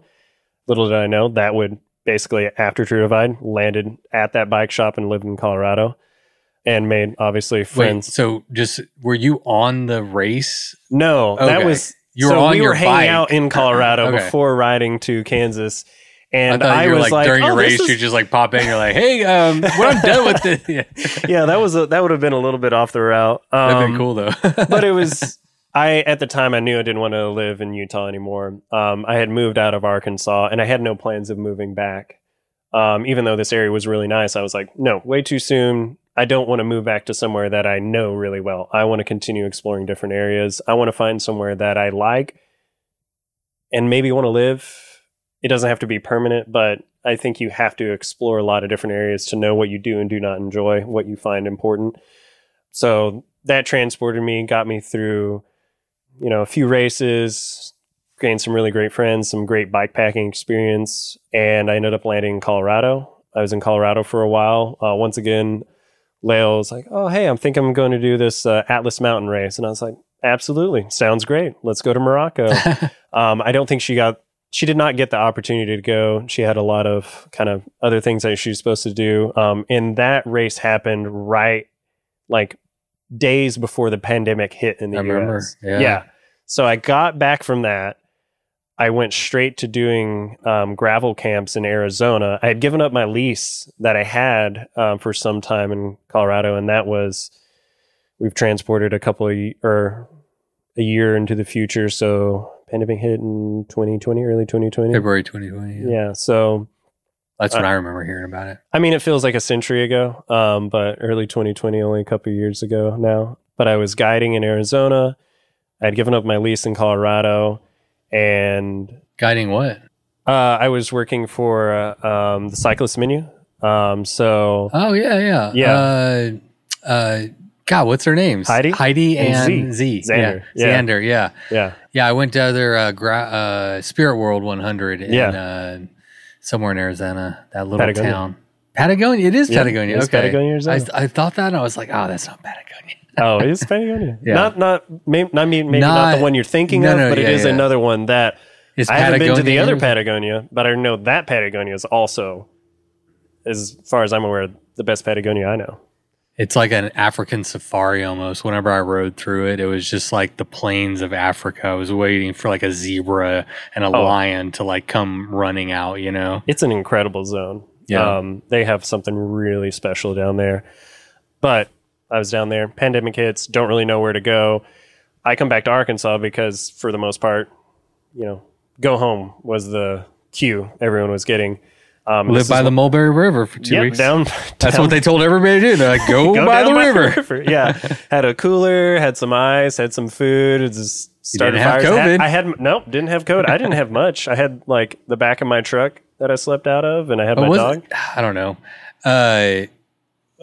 Similar but different. We had the Texas snowstorm, that everybody saw and made national news because Texas got snow. Yeah. But I mean, we didn't have, rough. utilities for a week. Yeah. But it was fun, because you're prepared. You can throw some shit, all your rehydrated meals in your stove and some fire, whatever you need. You can just throw it in your truck. And you can go. And you're fine. It was the same way. It just stays in my truck at this point. I went in my garage. I was like, we're camping. We're inside, but we're camping. It was good. It was kind of fun. Yeah. It's not, I mean, obviously a lot of, shitty stuff happened, but it is nice to be prepared when shit hits the fan and kind of be like, okay, well, I can just dip out. Yeah, and bike packing and traveling and doing all that kind of stuff makes you very comfortable with that mindset or that way of living. Where it's like you don't need all the things that you're accustomed to. Oh, yeah. You can be very comfortable with a lot less. 100%. That's a great aspect of it. Yeah, and you can be happy with that. The perspective. It's like you can put, you're equal to a homeless person, right? You put all your stuff on a bike. It's not, it's by choice, but you're yeah, maybe it's not equal to. Yeah. It is definitely there's a lot more struggles that end up getting you to be houseless, unhomed. Unhoused. Yeah. The nice part actually comes in to make a strong distinction is that you choose to go and live with less, and you find a lot of peace and happiness there. And then you go back into your real world and you're more satisfied because you realize that these things aren't as valuable as maybe you thought that they were. But it is nice to come home to a warm home and the Netflix or whatever, you know what I mean? Those are very nice to have. Yeah. You don't live in a tent full time. Right. No. So I guess we're getting us to Alaska, and yeah. I'm still with you. I'm still with you. It's hard for me to, because just like I was trying to describe it. Oh wait, let me go back. Let me go forward in time. Oh wait, this is an important plot piece for this story. I'm with you, man. It's hard. We're making it. But pandemic hits. I'm in Arkansas with my dog. I decide to moonlight at a bike shop here, just in off hours, because I don't really know what to do with myself. I might as well work, I suppose. And bikes were just starting to, like, they thought it was going to dip. And it was like, no, we need people to just build bikes as fast as you can. And I was like, well, I know how to mechanic. The shop was familiar with me. They're just like, whatever you want to do, whenever you want to do it, here are the keys. Just work. Wow. Like, we trust you. It was awesome. People that knew me pretty well. So I did that for a few weeks. And then I remember it because it was honestly, I don't know. Did you get to talk to Rue much when you interviewed Lael? You did a joint one with him. I did. Yeah. So the way that Rue communicates is the best. She has a very good plan in her head. She's very sweet. She calls. It's like, hey, see how you're doing? What's up? Kind of lays it out. Thinking about going to Alaska. If you'd like to go there, I think we can figure all that out. Seems like a good place. We're going up there this period of time. And I think at that point in time, I had been going from a series of yeses. Just seems like a good idea, or I don't really understand it, but just say yes, and you can go do it. So she and Lael had just talked about it and just said, hey, I'd like you to come up there with us. Why? Why you? Like, I'm a mechanic. So during that time... I had been kind of working on their bikes. No offense, that like question comes out kind of like... That's like, why this person? Like, because they talked about it. Rue had a plan. They called you. Like, I'm just curious. Yeah. It was really just like we had like developed a pretty good friendship. I had started kind of working on their bikes when I was at the Cyclist Menu. And I don't know if you're aware of the strains of being a professional cyclist, that you don't have like team bikes or team mechanic. But I think some of the biggest struggles with professional cyclists is, especially one that has to travel and do big races, they don't have a home base or a home mechanic. And one thing I started kind of mentioning to them, and I've done it to several like professional athletes that have worked on their bikes. I'm like, can I work on your bike? Like, you ride this as your job, and there are some sometimes I've used the word tragic things going on with your bike, that if this is your job, you deserve to have your vehicle for doing your job work as good as possible, or at least better than what's going on right now. Yeah. Maybe I only have a few hours, or maybe I'm not here, I can't order the parts, or you have to use these sponsorship parts or something like that. And I was just, can I please work on your bike? Like, there's some things I can make it a lot better. Let me do this to it. So we'd kind of also developed that relationship, and they had a bike shop there, the Bicycle Shop in Anchorage, Alaska. It's been around since 72, 74, something like that. Wow. And they said, you can work here. They're already willing to hire you. They hired a lot of people during the summer season. They were going up there to ride. I can go up there, was going to live with them and help work on their bikes, and just, kind of be another person on their team of helping, things happen. So when she did every road in Alaska, you were fixing her bike. It was kind of fun because they would go off and go do a ride, and they'd bring the bikes back. And I was like, those poor bikes. Those poor bikes. So, I would take like a day off somewhere in the week when they got back and kind of overhaul the bikes and, send them back out. Or a lot of companies are willing to, like, do you want to try these handlebars? Do you want to try this drivetrain? And, sponsors like all these things, but who's going to put it together and make it functional? You just go find some bike shop and have them put it together. And if your job is living on your bike, that doesn't always go very well. Even putting some parts together in a normal way, but to know how to make a bike worthy of surviving bike packing is sometimes ends up being a whole nother thing. Yeah.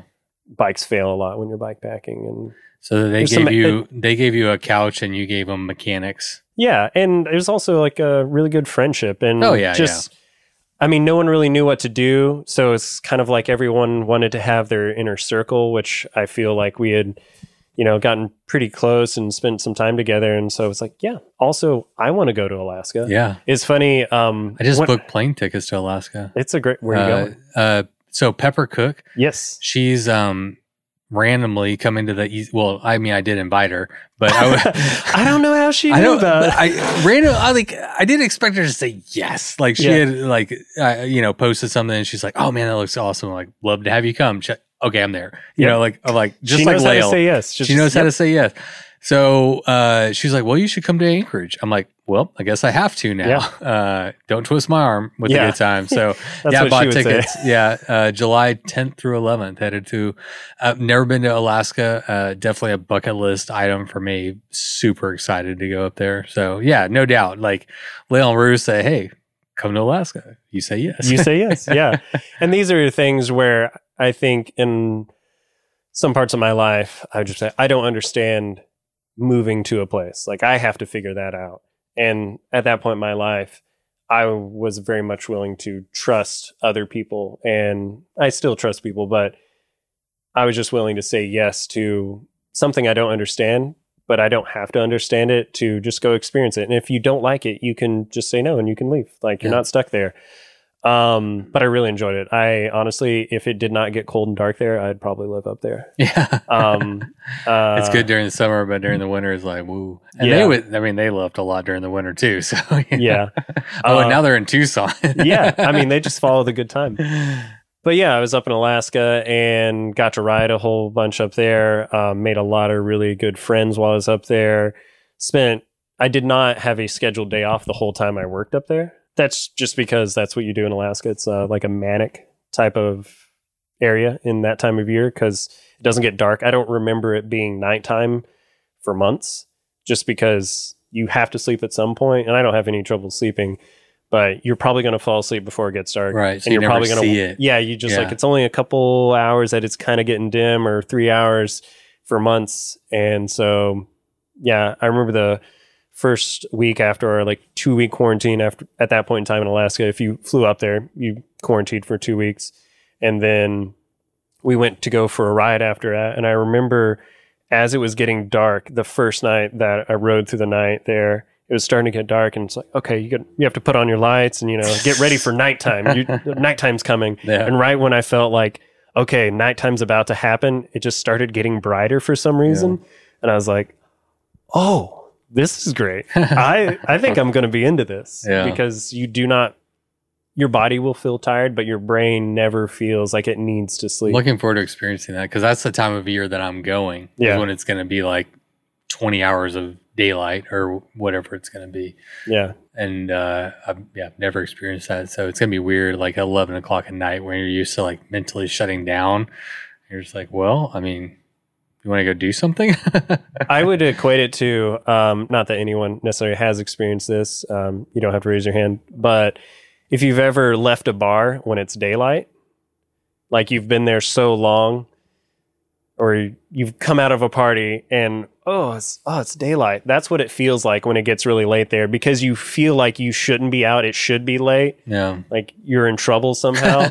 But at the same time, it's not dark because you just carried on to the next day. Yeah. So how'd you leave? When did you leave? So I worked with Pepper at the bicycle shop. Oh, that was the bike shop you worked at? Yeah, same bike shop. Cool. Yeah. I know it through her. She was in shipping and receiving during quarantine. I remember. I believe. She worked on like the sales side. Oh no, that was Swift Industries. It's Swift. She was sorry. Well, she's at the bicycle shop. She kind of worked on the sales side. She got there before me. And I remember as the year went on, we were like, yeah, we're leaving. We're going to get out of Alaska before it gets dark and cold. And I think my deadline was September 1st. Like, that's when I'm leaving. I'm not going to stick around for the bad times. Mm-hmm. And she was convinced, yeah, I'm going to stay. As it came to that day, she's going to stay. So I'm kind of curious how that whole experience went. I want to ask her. Yeah. Probably lots of good questions. Yeah. Now, for people who don't know, that don't follow her on Instagram, like she was just, she does some night watch at some tower and looks for like bears. Yeah. Got to watch out for polar bears. And watch out for bears and honestly moose more when you're there. Yeah. You'll probably you'll take a mountain bike maybe? Yeah. Yeah. So I'll take whatever she says. I assume my Chumba Stella Thai, You know, I got 2.6 inch tires and front suspension on there right now. Oh, that's perfect. Yeah. That's what I rode. So you can go ride. Two of my favorite things was getting off work. We go ride Kincaid, which is local mountain bike trail, riding it down. No, I'm going to look at what she sent me. Go ahead. She probably said Kincaid. I'm wondering if it's the same. And then, and she has more experience with it, for sure, than I had my limited time there. And then there's also, there's a race called the Kenai 250. So the Kenai 250 is a 250 mile mountain bike, and you like traverse some mountain bike trails. You get on a road, you traverse some mountain bike trails. But doing those are very accessible from Anchorage, and some of the prettiest mountains. And as long as it's not overgrown that time of year, because plants also grow at an incredible rate there. If you give them sunshine all the time, they explode. It's pretty incredible. But if you can do any of those, that would be great. And then if the most beautiful mountain I've seen in my life, go look at Denali. You can go do the Denali Park Road. Oh, really? And the Denali Highway, which is just east of there. Also beautiful, and you can do that in like a 2 to 3 day trip if you just do out and back on it. Very cool. And then I had the opportunity of riding from north to south in Alaska on a gravel bike. One road? Yeah, the one road. The road. Yeah. Oh, I love navigating around here. Navigating is like a very important part of your skill set. But doing that route, just go south. I talked to Alana Parent. It's been a little while ago. She also worked at the bicycle shop. She did? Yeah. That was the bicycle shop? Yeah. So you like met her? Yeah. I worked with her for 6 months. Well, I didn't know if like you were there at the same time. Oh, yeah. Yeah. Man, what a small bikepacking world. Everyone who lives in Alaska, not everyone, but for the most part, they live in Anchorage. No, I remember interviewing her and like, you know, I think I asked her something about navigating. She's like, there's only one road. Yeah. I just rode it and then rode it back. Yeah. But I remember talking about it's like you can just turn that part of your brain off and just ride, which I guess is like a different way, like a kind of a Zen way to do it. Yeah. You know, if you're talking about like not having to worry about your bike, you know, no like mental energy expended on, you know, is your bike performing the way it should? You don't have to worry about if you're on the right road. You have to worry about if someone's going to run you off the road or not. Or a moose. That's what she talked about as a moose was the biggest I thing wasn't that they really ran freaked into. out by bears because for the most part, as long as it's not a grizzly, they don't want to have anything to do with you. I mean, they might be aggressive in some situations that people put them into aggressive spots, but the moose are way too big. They are bigger than I can. Every time I saw one, they were always bigger than I remembered. I felt like I could ride underneath them, and sometimes I felt like I was about to. But they are also, some city moose especially, very calm. Could ride right past them on a bicycle. Once you start getting a little bit out of town or you meet the wrong one, because kind of the more wild ones get pushed out further as more and more moose are in town. But they're aggressive. And when they kind of post up, show that they're going to charge you, you respect it a lot. You hold your bike above your head just and make a lot of noise. You get big, you yell, you let them know that you're there. Get a timber bell. Those are always helpful. Okay. They ring the whole time. I feel like that was almost currency at the bike shops. Timber bell. Do you have a timber bell? Yes, we have timber bells. It's okay to come in. Yeah. Like you can get other accessories here. Yeah. I've never seen a moose in person. I've only seen them, on the internet. But I mean, I know they're like 8 feet high at the shoulder. And I mean, that's at the shoulder. Yeah. And then you got your head and the antlers. I mean, I don't know, 12 feet up there. They're big. And I've seen a ton of videos where they're charging people. Yeah. They're very, I don't know from experience, but I know from the internet, which is basically the same thing. Yeah. They are really aggressive. Yeah. Also, you'll notice that they are very docile in a lot of situations and they're real goofy. But assume it has to do with the time of year, like if they're in the rut, if they're mating, maybe. I think it's how a lot of it, not that I'm a moose expert, but I think it's also what situation moose you find expert them. Dylan, please tell us. That's one of my few titles, moose expert. I'll take that. They come into the media, they're like, yes, I have questions about the moose. The Arkansas Dylan. moose? Yes. Hopefully you don't need any. But I feel like it does matter what situation you find them in, how you approach them. I have definitely seen them from 200 yards away, and I was like, this moose does not like me. It hates me right now. And I've also basically ran a bicycle into one, and I was just, oh, sorry. Excuse me, man. Pardon me. I'm just, and if they have a calf, that's another thing you should be aware of. Very aware of. Yeah. My strategy will be to do whatever Pepper says. Yeah. It's good. And if there's a moose, I'll be putting her between the moose and I, and then I'll be fine. I mean, you guys probably about the same height, so you can just we are the same height. Two bikes, two humans. You can be a very large, scary anti-moose object. We should join forces. Voltron she's style. She's not my enemy. She's my friend. Yeah, we're gonna moose up on those moose. Yeah. You want a moose? We can get moosey with it. I mean, her job also seems to be watching out for large predator animals. I've watched her life from afar. I met her once. Another person who's just kind of like finding happiness where it is, and I don't want to say chasing it because I think that she's doing the things that make her happy. I don't think she's like chasing it, but it's involved moving, quite a bit like you have, and seeing a lot of different areas. And she's settled in Alaska, which I think is interesting. Now she's a paramedic. She's like on bear watch and did you see that big ass fucking vehicle that she rode in to get picked up from her bear watch station? Land mover? I'm sure it's some giant type of vehicle. Type of vehicle that's like, and she's like, just getting a ride. I mean, it's just a totally wild. I messaged her. I was like, I feel like you live on Mars and I live on Earth. Like, and I think that's almost accurate. You know, it's like almost a whole different world. Another couple of our coworkers, while we were both working there, while I was working there, one of the guys who worked at the bike shop, he and his wife worked in Antarctica. She did solar panels. He did hazardous wastes. But they were telling me, you come up on a boat and then you get onto like this land mover vehicle, which is this incredible, crazy, multi-wheeled, all-terrain, Mars rover looking giant contraption of a vehicle. It's like monster truck on Mars. Yeah, something like that, like huge balloon tires. And it like stuff like that, you realize, oh, I feel like I'm on a different planet, but there are places on Earth that you can go that are such incredible extremes, and you carve out this little life, whatever it may be, because there's some reason to be there, research, whatever the case may be, in Antarctica, checking out the penguins. Or are there penguins in Antarctica? Has to be. Well, I know there's penguins on one side or not the other. Haven't been there. Hopefully they have penguins there. What else? We're only 2 hours in.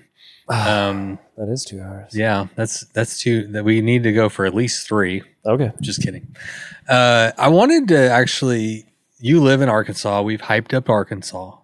We did. We talk about Arkansas a lot on this podcast because I mean, actually, we unhyped it up. Don't move here. Thanks. Yeah. Bye. We hyped it and then we unhyped it. Yeah. So we've done both. Now we're like Zen. Mm-hmm. Utah Mix Epic. You talked about your boy Tim Tate. Mm-hmm. Tim Tate. Mm-hmm. You won this year's, well, I guess last year's technically Utah Mix Epic. And Brett said you called it a master class in bike packing. Yeah.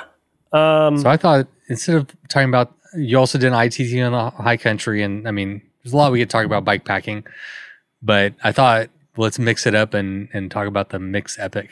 I'm glad they used masterclass. I think I used that a few times. Tim Tate, I met him in Utah.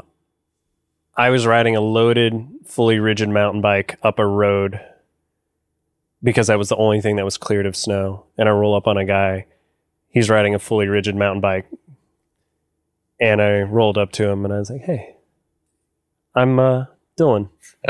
Who are you? We're going to be friends. There's no one else out here doing this. And we became friends. He was training for the American Trail Race, which is a 5,000-mile race across the U.S. I think it's the longest bikepacking race that exists right now. Originally developed by Billy Rice, right? That sounds right. Yeah, I believe so. He was episode number 2 of the podcast. He actually lives in my hometown. It's weird. Really? Yeah, Billy Rice. Anyway, first person yo-yo the Tour Divide, and then the next year he did it with his 16-year-old daughter on a tandem.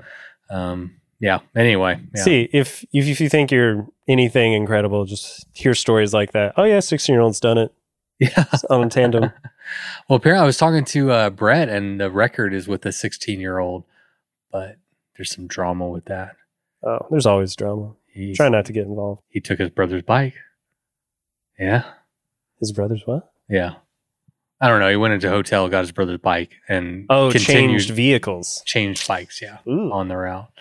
But he's still he finished the ride. He didn't finish the race, which is accurate. It's like, yeah. pay the rules to finish the race. I think there's a very good point for having strict rules for certain things. And then there's also a reason for someone had an accomplishment, and that doesn't dilute it, no matter how you want to categorize it or asterisks or whatever. Like, this thing happened, and it is incredible. I agree. We don't have to think anything past that. I agree. Where were we? Utah Mixed Epic. Yeah. Tim Tate. So I ended up riding with him. He was obviously training for a very long race. I was training for Tour Divide at the time. Got to know him really well. And he is quite a route maker and also bike packer. He has some incredible skills. He's very methodical, and he really thinks things out. He's very smart when he rides a bike. And 2020, 2 years ago at this point, I did his first iteration of Utah Mixed Epic. He had been telling me about it, and it was a different route than we did last year. But I went to go do that, and I got eaten up. I thought, I've got some good skills. I've been training in, a lot of different places. I thought I'd be pretty good at it. This was the year before I won. But back up and say what the Utah Mixed Epic is real quick. I do need to give some backstory. Utah Mixed Epic. Like you said, it's a relatively new race. 2020 was the first year. Absolutely, yeah. Yeah, so I don't think I've followed him on Instagram. I see the stuff, but I don't know that much about the actual route itself. Yeah, Tim, he puts information out there, but he's not trying to get a whole bunch of people out on his route. He obviously wants people to do it, but I think if you get too many people out on a route like that, you're probably pulling people in that maybe shouldn't be out on the route. Because it's just so difficult? It's difficult, yeah. And I felt like I knew what I was getting into, but I obviously did not. But the route, the first year, was from Salt Lake City to St. George. My grandfather lived in St. George. It's a good place. Yeah, I was there when I was 16. I remember doing kickflip ollies in his front yard. Anyway. Yeah. Also kind of a strange land. Like, you feel like it kind of pops up out of nowhere. Yeah. But anyways, I think that year it was 1,000 miles, maybe a little bit less. Doesn't really matter the mileage. I think the technical parts of the race are more important than the mileage. I got 350 miles into it. The worst I've ever felt in heat. I did move from Alaska, which doesn't have heat. So I could maybe point to that as a reason of not doing too well. But about 350 miles in, I was like, I'm not capable of doing this right now. And being out here is dangerous. And that year he won the race. He raced his own race, which he is a bike packer. He loves riding his bike. He made a really great route, and everyone's leaving on it. He's, of course, going to go out there and ride it too. Yeah. Whoever got second that year, I want to say, I'm going to get the name wrong. Well, Google it if you care. Who are we Googling this? Who can we ask to Google this? No, I'm just saying the listener listening right now. Oh, yeah. If you care, you can look up who won second place on the 2020 Utah Mixed Epic. Perfect. Thank you, person who Googled that. So that race takes you across high elevation mountains where it's going to be very cold. Takes you across very long desert stretches where I say no resupply, and I mean resupply between water is going to be possibly a stock tank that is going to be disgusting and possibly not good, or you camel up and you carry 8 liters. That's a definite possibility. On the first 2 days, I think there was a temperature swing in a 24-hour period for 100 degrees. I remember it was 115 at one point, and it's dry heat, so you sweat really fast and it evaporates really fast, so you can stay cool. No. Water just flies right out of your body, and then back to freezing cold on the other side of it. And that's usually a high elevation place. And so he's taking you through these mountains. He's taking you across these desert valleys.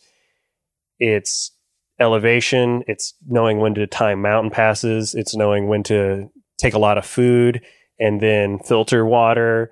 It's taking all of the right gear. It's taking naps in the middle of the day because it's too hot to ride during the day. Literally, you will run out of water if you try and cross some sections during the day. Wow. And 350 miles in the first day or the first year, I realized not ready for this, didn't plan like this, didn't bring the right bike for me. I usually like a little bit more bouncy bike, a bigger tire, because I do not want to try and ride hard and crash my bike or do anything weird. So next year, went back, took a dropper post, suspension fork, and 2.6-inch tires. I would say it wasn't so important for me to know the route. I looked at mileages, elevations, knew where the mountains were, but I kept telling people, if you know who Tim Tate is, that's what you should be planning for. This person, if you get to know him or listen to him, when he says something's difficult, when someone says this is going to be a real tough ride, but they don't do tough stuff or they're not into that, you take it with a grain of salt of, they maybe don't have a ton of experience with what difficult is. Yeah, when you go into like the park office at a state park and she's like, oh, that's a black trail. You're like, oh, maybe. Oh, you want to have all day to do this, and I'm pretty experienced. I think I know what I'm doing. But when Tim Tate tells you to, this one's a little squirrely descent, or this is a long stretch, you might want to take some more food and water. You really, really need to listen to him when he gives you warnings.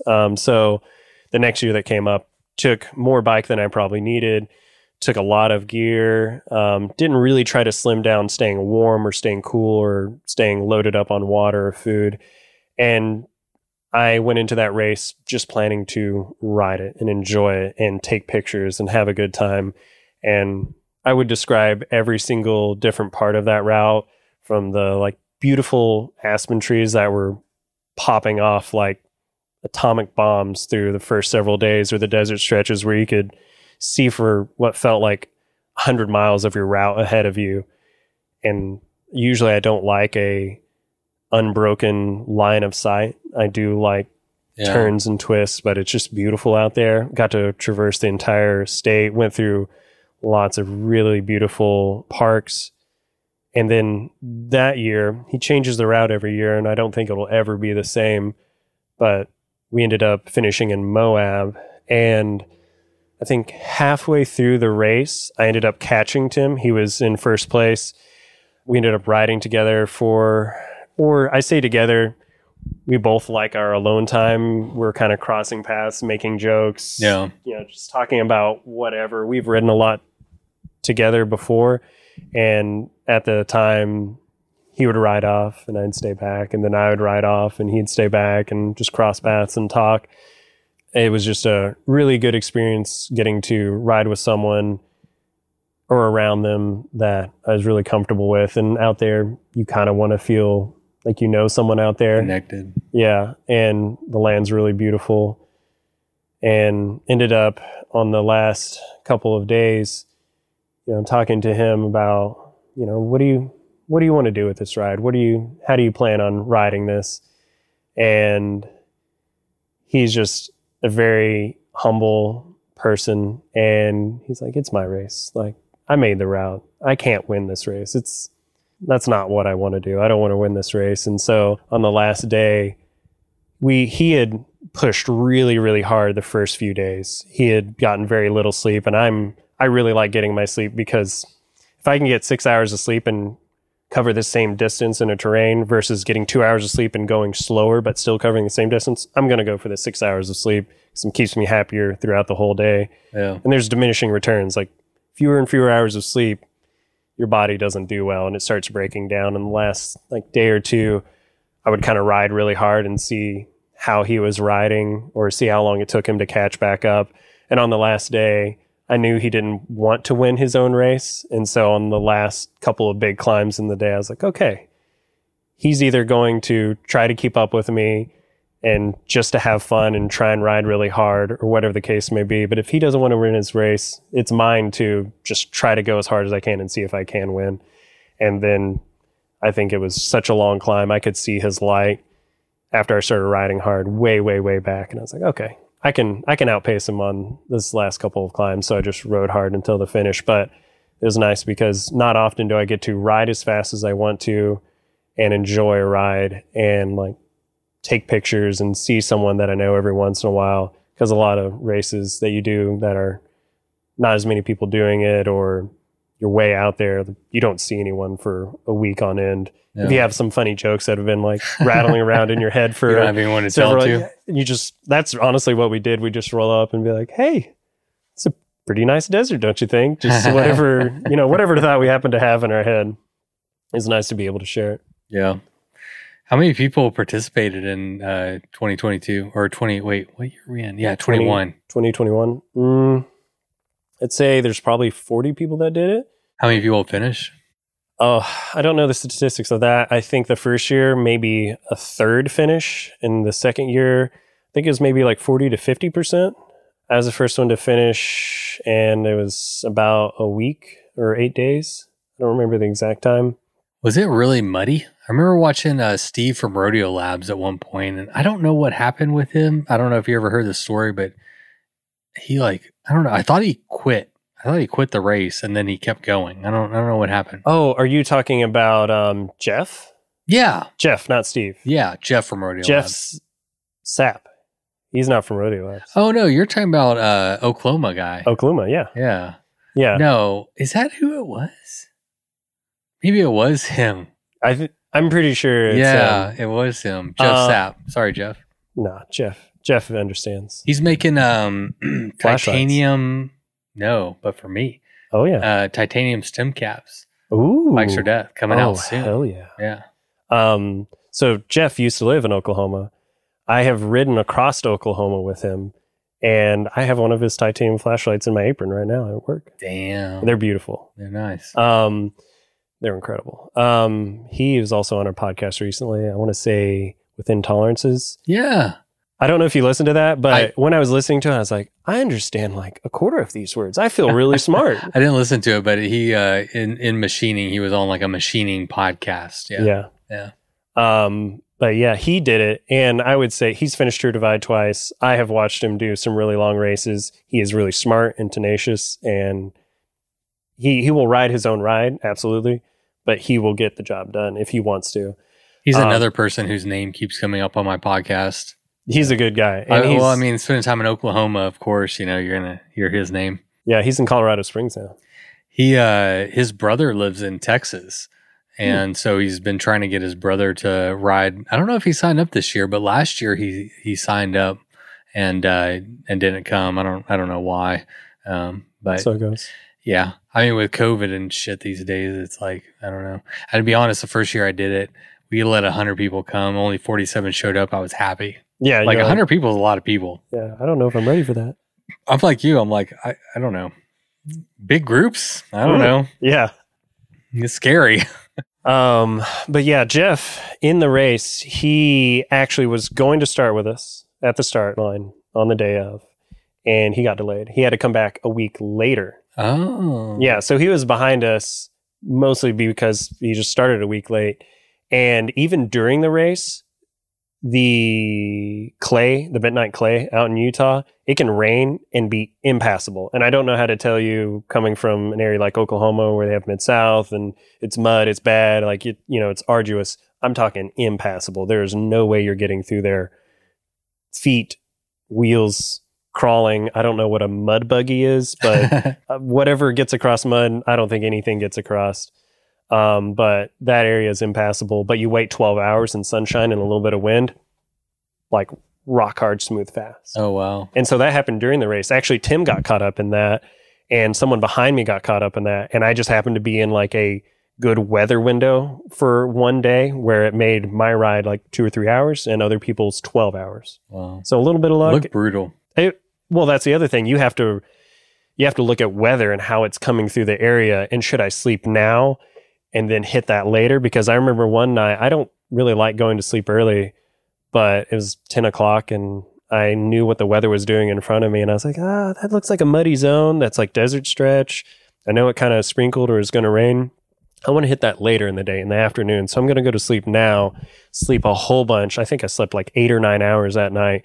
The next day, just fully ready to go riding hard, and then went across it right when it was kind of starting to firm up. And no problems. There you go. Yeah. But Jeff, he was getting through one of the last desert stretches and was riding through a desert stretch essentially the exit most people take to get towards Moab. We were crossing a desert section there to go to the LaSalle Mountains and just hit mud, like impassable. Take the bike out of your hands, and now weighs 75 pounds. You're not moving it. And he had to hitch to the road, and he had a family member that was planning on picking him up at the finish. And rather than like hitch a ride with some stranger, hitches a ride with a family member, goes to a hotel, and he's a kind of a completionist guy. He comes back, gets his bike, rides to the finish. And I remember Tim texted me through Instagram or text messages, I'm not sure which one, but he asked me, hey, does Jeff know I have to disqualify him from like finishing times for doing that? And I was like, Jeff doesn't know that. He'll take it on the chin and he'll be fine.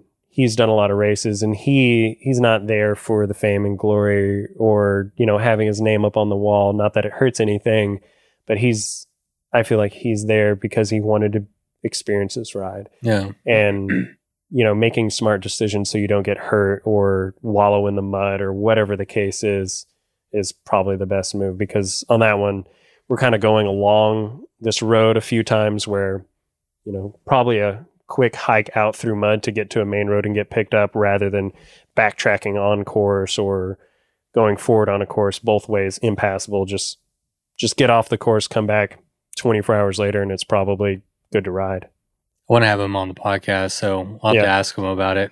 Also, ask him some wild things to machine and make too, because I mean, he has a very good living making flashlights and he does an incredible job, but every time I've seen something that he's made for bicycles, I have just celebrated, because he knows what a cyclist needs, and he makes incredible, beautiful pieces of metal. Maybe after my stem caps, he'll like segue into bike parts. Well, I have two little like emblems that he's made. One, we did a route across Oklahoma, and he etched the route onto a tooled steel piece of metal that was the shape of Oklahoma. It's a bottle opener. And then he came by my work, and he was going to make a valve core, a spoke tool, and a couple other pieces on a little Utah shaped thing. Oh, and he made that for people who did the Utah mix. He told me about that. Yeah. And I loved it too, because he came by and I was like, oh yeah, I got the measurements for, this is the tool key I think you should make the spoke nipple tool out of. And I said, it's 3.23 millimeters, and that's like a standard nipple head size. And he's like, oh, I'll just measure it. And he pulls out this little tool, I think it was a diameter measuring tool, and he starts like slotting these in. He is never satisfied with what something should be or what it's on some spec sheet. Someone says it's 3.2. He's like, let me check. Yeah, I understand what you're saying, but let me get the exact number, because I'm going to make it perfect. Yeah. He's really good at making things perfect. I remember one time he made a stem that had a upward facing plate, so you could put a crossbar and arrow bars in more upright position. Mm-hmm. He made it for himself. He made it the day before we rode across Oklahoma. And I asked him, oh yeah, did you cut some knurling into that or put carbon paste, or, you know, how did you make sure that was going to hold really well? And his response is, well, I made it perfect. So like it wouldn't have any issues clamping perfectly onto something. I was like, all right, you know, that is fair. Your job is to make things. I mean, his lights and everything, he puts more into it than I probably even recognize. We're gonna have the best damn stem caps in the world, is what you just said. That's what I'm aware of. Price just went up, bitches. Yeah, I don't know. What's he gonna make them out of? Titanium. We're not fucking around, man. Oh man, no, it's Bikes or Death. We're going right to the top. Thanks for coming on the podcast. Thank you. What else? What's next for you? You know, people have asked me that a lot. That's a great question to ask people. Yeah, like, what's do you plan next? on doing? There's a race. Oh, one of my friends, Sophian, he said, "Oh, you should come do this race in the Balkans, Trans-Balkan race." I kind of want to go do that. But right as you're about to sign up for it, you're like, are we going to be able to go to the Balkans? Whatever it is. Omnicron, yeah. Omnominomenon. And I'd like to... Comic-Con is coming. Yeah, it's coming for you. I want to go do that race. I want to go do the Hope 1000. Have you met Sophion? Yeah. We met in Colorado when he quit True Divide. I ended up waiting for a day as my wallet was catching up to me from a very nice gentleman, Jeff, who picked it up in the Wyoming Great Basin. And I stayed there for a day because I didn't really have anything to do, hung out there and talked to him a little bit. And then I ended up talking to him quite a bit before we did the Atlas Mountain race. And we've kept in contact and we've talked about like bike maintenance and component stuff from time to time. He's a bike messenger. He's a bike nerd as well. He loves bikes. Oh, yeah. And so we've talked a little bit, and he was kind of talking to me about what races I was planning on doing. And he mentioned that race, and it's just something you just want to say yes to. Like, sure, you've looked into it. Sounds great. I've never been there. Sophion invites you. You just say yes. It's right. like when Rue invites you to Alaska. It's like you just say yes. Well, how many questions do you need to ask? Yeah. Like I didn't, Pepper said, hey, come to Alaska. Like I didn't ask her, well, what are we going to ride and what are we going to do? You'll figure it out. It's fine. Pepper said, come to Alaska. I'm going. Yeah. And he's not even doing that race as far as I'm aware, but he was just mentioned that it existed and seems like a good one. I'm not sure if I'm going to go to it now. I'd still need to sign up and get tickets to all the way over there, which are kind of expensive. Might just plan on, if this COVID situation continues to look confusing, not plan on anything international, obviously, just because making plans and then having to cancel is no fun. But there's tons of stuff to do here. There's tons of routes that you can just play around with in the U.S. and local states. And I'm not really one who I love to travel, but I'm not fighting against, you can't tell me what to do. If it's better to not, I can amuse myself with riding. There's a lot of the U.S. that I have not ridden, and I would really love to. Yeah, we live in a pretty dope place. Yeah, I could ride in Arkansas and probably not be bored for a second. Yeah, I mean, there's a lot to do in Arkansas. A lot to find. A lot of great, I don't know, if you like bikes and riding bikes, if you like gravel, mountain bikes, if you like tough terrain, if you like riding 365 days a year in a bike community with friendly people, you'd probably be okay here. Or if I just, continue working on people's bikes and helping their bike goals happen, I find a lot of enjoyment in that too. I'm going to leave my bike with you. Honestly, I was going to mention that. Like, I can't really do a lot, but if you have anything you want to take care of on your bike, I can fix up your bike. And especially because, podcasting is your gig, but bikes are your gig. So this is your job. It's my job. Your vehicle should work nice. Yeah. I can't work on the Bikes Are Death fan, though. It's okay. That band has been great, and so is my bike. I take it, my boy Connor. Give a shout out to Connor. It's to me, Connor's like it doesn't matter what bike shop like you. It's like Connor's the guy that works on my bike. Yeah, and to have someone who knows how you ride is so important. He's a bike packer. I mean, he's one of my best friends, and we do all kinds of stuff. So he knows the kind of shit I'm going to be doing, and it's extremely rare I have a mechanical. Yeah. The last mechanical I had was a bent derailleur because lent it up against a fence and the wind blew and it blew it down. Oh yeah. And you just got to get that out of the way. Just go ahead and bend the derailleur from taking a picture on a windy day. I laughed at myself because I'm sitting there recording a podcast. We were recording about this route as we were riding, and we're sitting there like in a cemetery and talking, and like I watch my bike. I'm like, the one thing that I tell everybody is don't lean your bike up to where it can fall over. Just go ahead and put it on the ground. Just put it on the ground. Yeah, it's fine down there. Yeah, but you got to get that picture. Yeah. That Instagram picture is a beautiful bike. It's a beautiful bike. It got a Radivis top 10. Did you know that? I saw it. It's on the page. It's on the fucking page. I was like, holy shit. Yeah, Chumba, pay me. Pay me. I need a sponsorship. I need Chumba to sponsor me. Cheers. That's a wrap. That can be a wrap. Yeah, I mean we can do it again another time. Yep. You can do more cool shit, and we can talk about that too. Yeah. I appreciate you coming on the podcast, though. For real, I mean, it's great to talk to you, and a lot of people wanted me to talk to you, and I'm glad they did. And I was telling Brett, it's one of the reasons I love this community is because there's a bunch of people that I may have heard of or kind of know, but y'all aren't. There's a large contingent of this community that is not self-promoting.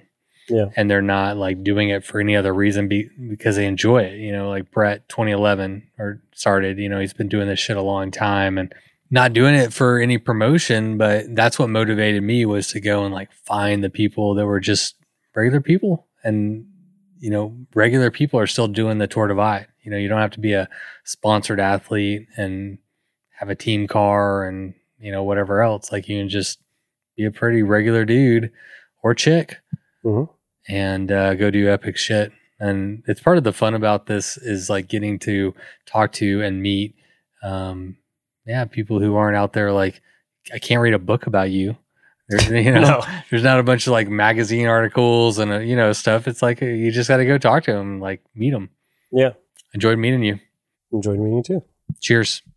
All right, everybody. Thank you so much for tuning into today's episode. And again, thank you so much to Dylan for coming on today's episode and sharing your story, your stoke, and your love for bike packing with all of us. It was truly awesome to get to meet you, and hope to get to do it again sometime.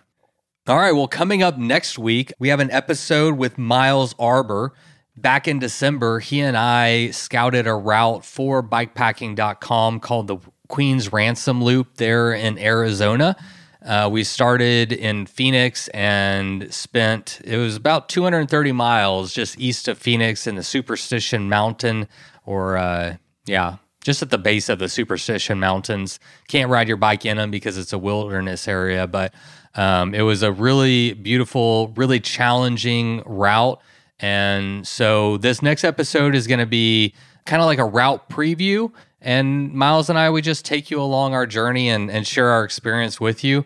That route is published over at bikepacking.com, so you can check that out. And if you're thinking about doing it, this episode might be the perfect one for you to listen to. So that's coming out next week. And then, like I said, I'm about to pack it up and head back up to Arkansas and Missouri and capture a couple more episodes. So those will be coming out in the forthcoming weeks. Until then, if you love the Bikes or Death podcast, if you're getting something out of this, if it's giving you inspiration or stoke to get out there in the outdoors and riding your bike, please consider signing up to be a sustaining patron over at patreon.com/bikesor-death. That is the number one way that you can support the efforts that we have going on here because we truly can't do it without you. I've got big plans in 2022. Ooh, that rhymes. I got big plans in 2022, and I can't do it without you. All right, well, let's wrap this one up, but thank you so much for all the support over the past few years. It's been absolutely amazing to see this community grow, to meet so many amazing people and be able to share their stories with you. And I am very much looking forward to the next 100 episodes. So hang tight because we are just getting started. And as always, thank you for being here. And don't forget to go ride your damn bike. It was the middle of the night. You grabbed your knife and you held it tight. The sounds of beasts kept you awake. The sounds they made kept you afraid. In the morning, you packed your bike. Memories forgotten from the previous night. You rode faster than ever before. Was it your imagination or merely folklore? Fear turned into strength as you pushed further. Every pedal stroke, stronger and firmer. Your bike feels weightless, your legs aren't tired. You think to yourself, just a few more miles. Bikes.